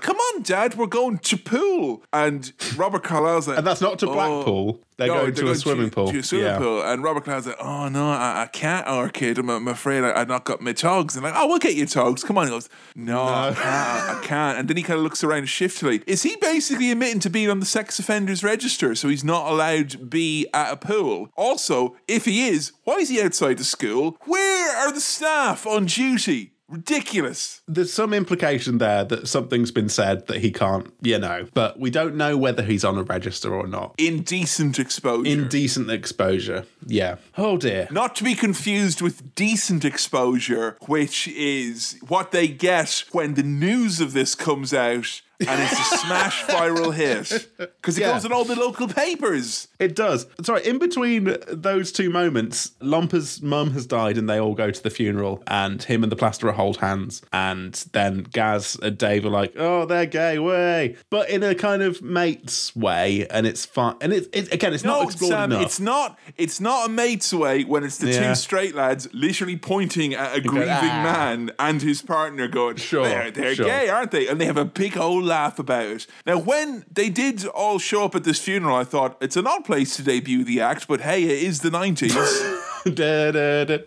And the brass band are all playing. I guess maybe I'm kind of hoping and implying that in my head canon, they're in a mate's way celebrating their friends finding love and being gay. Or and they're at least realizing that knowing a gay person isn't this like shocking fucking mind-blowing thing that they might have thought it was when they described everything that is even somewhat bad in their lives as being gay for the last 35 years of their lives. Yes, they don't kick them both out of the troupe, which at this point feels like progress for these lads, maybe. They're like, oh, we're still, And if anyone is strange, it's fucking Gaz and Dave here who are like, we don't even hold hands with our women. Like, what? What's wrong with you? What a shame. But you're right. The indecent exposure has led to decent exposure and good publicity, and word is getting around. Everyone's excited about this strip show. Everyone's kind of taking the piss out of them in the streets. But that but in a fun way, right? To fucking ticket sales, mate. Money, asses, arses in seats. Not asses, butts. Not butts, arses. Not butts, bums. Not asses, arses are getting in those seats. Thank you. Look, I will say right now... Bums. Bloody bums, mate. What I'm about to describe is objectively, in many ways, a bad thing. And also, I should say as well, for the record, personally, if I was to do this, I would absolutely get sick. But I couldn't help but notice that when King Rob was finishing up his full Monty-sized big breakfast and literally was lighting a cigarette while licking his lips of egg yolk, and I thought, look at this king. Look at this man. man owning his domain. What a fucking idiot he is, but it's somehow impressive nonetheless. Literally wiping his face of bacon grease, and he's a cigarette on the go. That's what makes figuring out their age really hard, because that's like that made him seem 55 immediately. Yeah. I think the Game of Thrones casting lot were watching this scene and they're like, "Oh, there's our guy. Bow your shit. That's the we man. Got him. Yeah, there's the bon vivant that we need for these dark times." So Kevin, they're on. They've sold tickets. Even Gerald's up for it, and he's got a new job. But he's like, "Go on then, we'll all do it." Dave is the last holdout. Dave comes home, and his wife's like, "You're having an affair with a woman who's wearing tiny little leather pants." And he's like, "No, they're mine. Me and Gaz have been stripping." And then he does the thing of like, "Jeannie, who'd want to see this dance?" Showing his body. And she's like, "Me, Dave. I do." Fucking married you idiot. Please have sex with me. And so that's a nice little moment for them, because he's not having an affair. He's just secretly organised a strip show at the local working men's club. It happens, guys. It happens. Kevin, will it be all right on the night? Because tonight is the night. The big night. There's women there, but there's also bloody blokes. And so Gaz is like, "I'm not taking my kit off in front of no blokes." That's like the one thing that makes me not want to do it. And also, Sam, not just blokes. These are blokes from the pub. Yeah, the worst kind. Different cut altogether there now. I will say, right, it's the big night. You've been training 2 weeks for this. Robert Carlyle, would you have a fucking shower? He looked fucking gross. No one wants to see a smelly stripper. Yuck. No.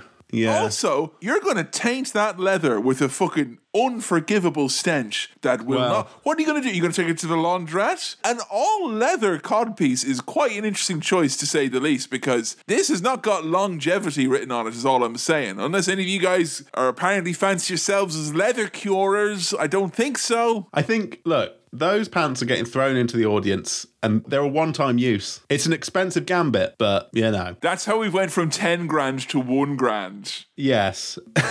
Someone please help me with my budgeting here. I'm wasting all this money on leather pants. Oh, it is 1997. Pie in the sky fiscal irresponsibility. It could only be New Labour. Exactly. But, Kevin, lo and behold, Dave shows up. He's up for it. Little Nathan is there. Of course he is. He's there to watch all the men get their willies out. And he's like, "Dad, Mum's here and all. You're a good...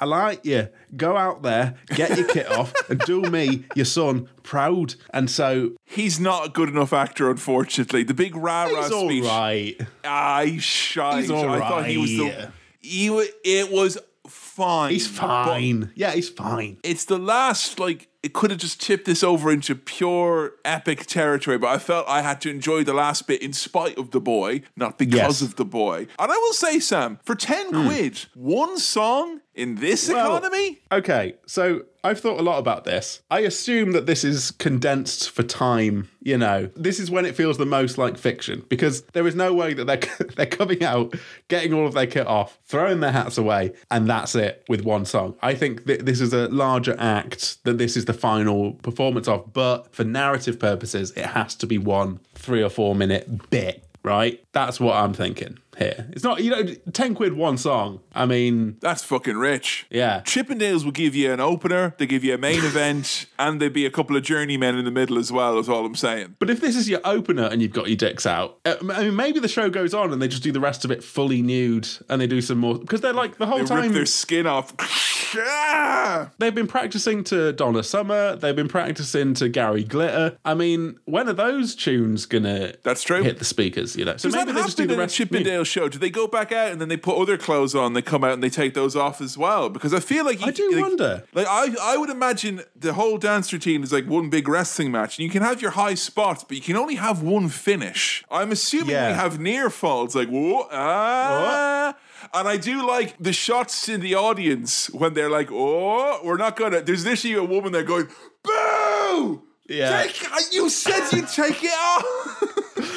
There is that one woman who's really up for it. She's and anytime anything, fucking up for it. Oh, come on. Can we talk about the song? Of course, You Could Leave Your Hat On, because I have some thoughts. Mainly Tom, Mr. Jones, as it were. it really depends on the hat, first and foremost, because the idea that hats could always be a welcome addition to some sort of a hanky-panky situation, I would say, Sam, not all hats. I wouldn't even say the majority of hats, but I would say there is a notable amount of hats that are aggressively unsexy. Yeah. You can leave your hat on. What, even the Kangol backwards leather hat?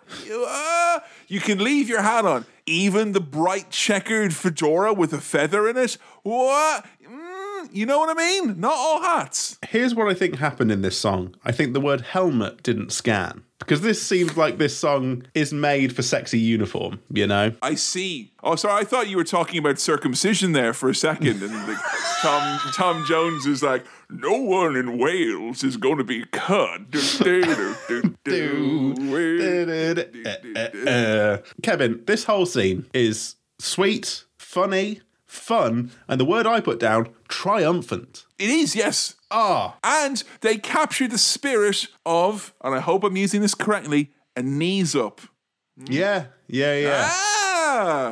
It's a knees up and it's a cocks out, because the whole scene is great. It's really fun. Everyone's up for it. And then this film does what I fucking love in films, and Rocky does this as well, in some of them at least. Freeze frame Finish on the fucking climactic, big, triumphant moment. You don't need the bit where, you know, we see how this affects Gaz's life and his relationship. We end on the high. Doesn't matter. We end on the high. We don't need more, which is why, and I don't want to immediately get into it because I'm so happy with this film, which is why the series seems like a fucking kick in the teeth. Oh, it's the idea of it. I don't need to know anything about what happens to these characters after this point. This is all they need. This is it. It's done. That's the end. The only way you could do a series if it is like Rocky 2 and it begins like immediately afterwards, where Robert Carlyle has been pushed away in a gurney and be like, oh, ain't gonna be no rematch, you know?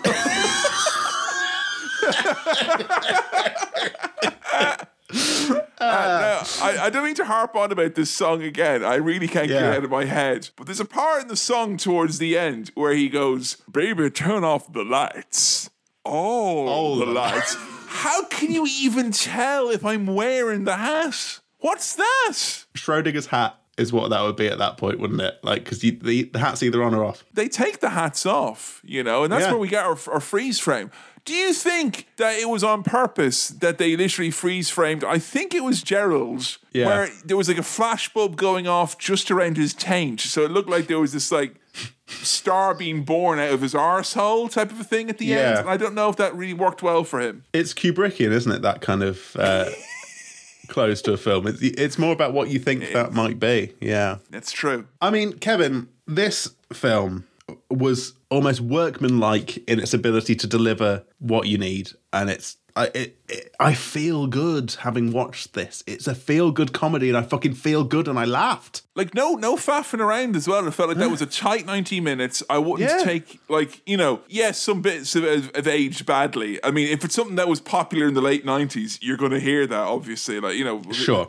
Surprise, surprise. But, like, in terms of, like, the structure of it, like, when the big moments come, when the laughs come, how they weave in the kind of serious, more sad topics, but it never treats those things as flippant, and yet those things never drag down the comedy. It's that very, I don't know, that very tangible, matey type of love that they have shown very, very well that makes it all kind of, I don't know, lighter than air almost, you know? You never get bogged down in it, but it doesn't feel like throwaway. It doesn't feel fluffy, you know? It doesn't feel like, you know, shy, you know, it feels like there's a bit of heart to it. And that is something that is always thrown around, and I feel like really actually stands the test of time, something having heart or whatever you want to call it. Now, comedies have famously not fared well, but I laughed loads at this, and it's a feel-good comedy. It's a feel-good British comedy. I felt good. I laughed a lot. Did you feel British?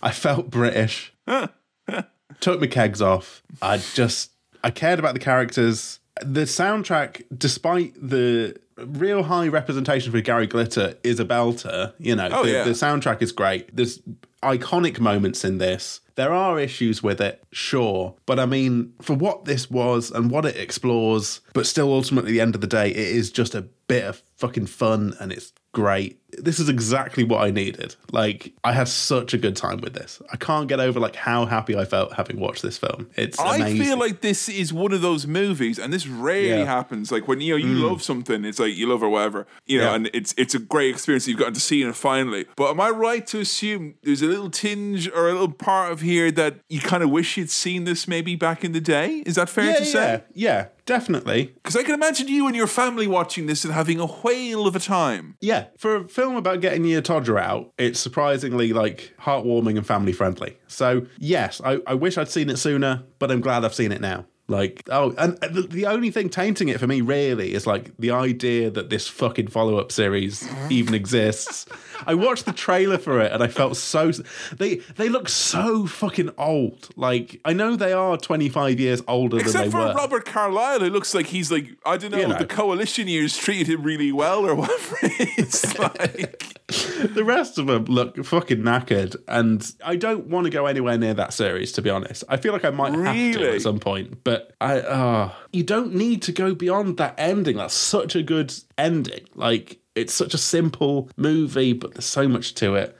You feel like... it being a non-Curtis, like a British comedy that, this did extremely well at the box office at the time. And I think one of the things we talked about in the pre-swirl was that I think there's not many movies that we've watched where you can very easily point and say this one movie here had like this exact impact on the culture of this country here. I think this movie is one of those things that even if you've not seen it, people know what it is, what it's about, the kind of vibe of it or whatever it is, and it's kind of spun off into, they don't name breakfast after any owl movie. There's no Notting Hill gutbuster breakfast in the Calfs in Lincoln, for instance, but there's many a full Monty. But the thing about that is that I just can't believe that they didn't go for a sequel, a cash grab quite quickly. You would have thought in like 2000, 2001, the full Monty 2000 would have been, surely someone was pitching that, right? I imagine they would have done, but that kind of coincided with Robert Carlyle's film career really taking off. This was like when he was in Bond and stuff, the 2000s, right? Early 2000s. Yeah. So maybe it was a sort of victim of its own success in terms of trying to bring these people back into, a feel-good British comedy at the time. But now, 25 years down, it's like with bands, when they're at the start and there's a lot of buzz around their first album, and the second album comes out, it's a big deal. By the time they're on like album 10, they're back doing little regional sausage and cider festivals, and you can go and see them quite cheaply. But you told me you had a good time at the Sausage and Cider Festival. I did. I sang along to, Decent Days and Nights. Hounds of Love, all the classics. But I think that's why this has happened when it has, that, they're all getting involved, apart from the one who was ultimately sacked. So that's the only thing bringing me down, but I don't think that should bring me down, because that's not this film. That's a sequel series. And I'm sorry, but it's just like, for me, stuff being ruined is still, I thought I'd grow out of it, but like, it's so funny to me. It's really so funny to me. It is. It's really, really funny, Nothing funnier than tarnishing a legacy. Like, that's proper funny stuff. Yeah. That's the wrestling fan to me, Sam. I can't, because if I don't find that funny, I'll be really depressed, because I am a big fan and make my living in a business that is based on the idea of coming back too late. Kevin, that series is one more match in Saudi Arabia. That's that's what it is. Yeah, actually, it's all done on green screen in Dubai, actually. You have to go pay £45 for fish and chips afterwards. I feel like you've just experienced perhaps a perfect comedy on Cinema Swirl for you, I should say. For me, For me, at this time, that was damn near perfect. So I'm struggling to argue against this film at all. So, oh my God, I wonder if we're going to get one of these rarities now. We're at the end of the line here now. It's time to throw the hats off into the audience and ask Sam, what is your star wipe rating for the full Monty? Well, make sure you keep your hat on for this. I'm giving the full Monty 5-star wipes. Oh, you heard it here first. Oh, thanks for listening to another episode of Cinema Swirl. This episode was produced by Kevin, edited by me, Sam, and I also did the music. If you want to support the show, then patreon.com/Cinema Swirl is the way to go. If you want to follow us on the socials, we're at Cinema Swirl on Twitter, and facebook.com/cinemaswirl on Facebook, which is where our votes for episodes take place. If you've got questions, queries, comments, or anything else for the mailbag, then send it on over to cinemaswirl@gmail.com. That's cinemaswirl@gmail.com. Please do keep recommending the show to your friends if you think they'll like it, or even if you don't think they'll like it, just recommend it anyway. Alright, we'll see you next time. Cheers, bye!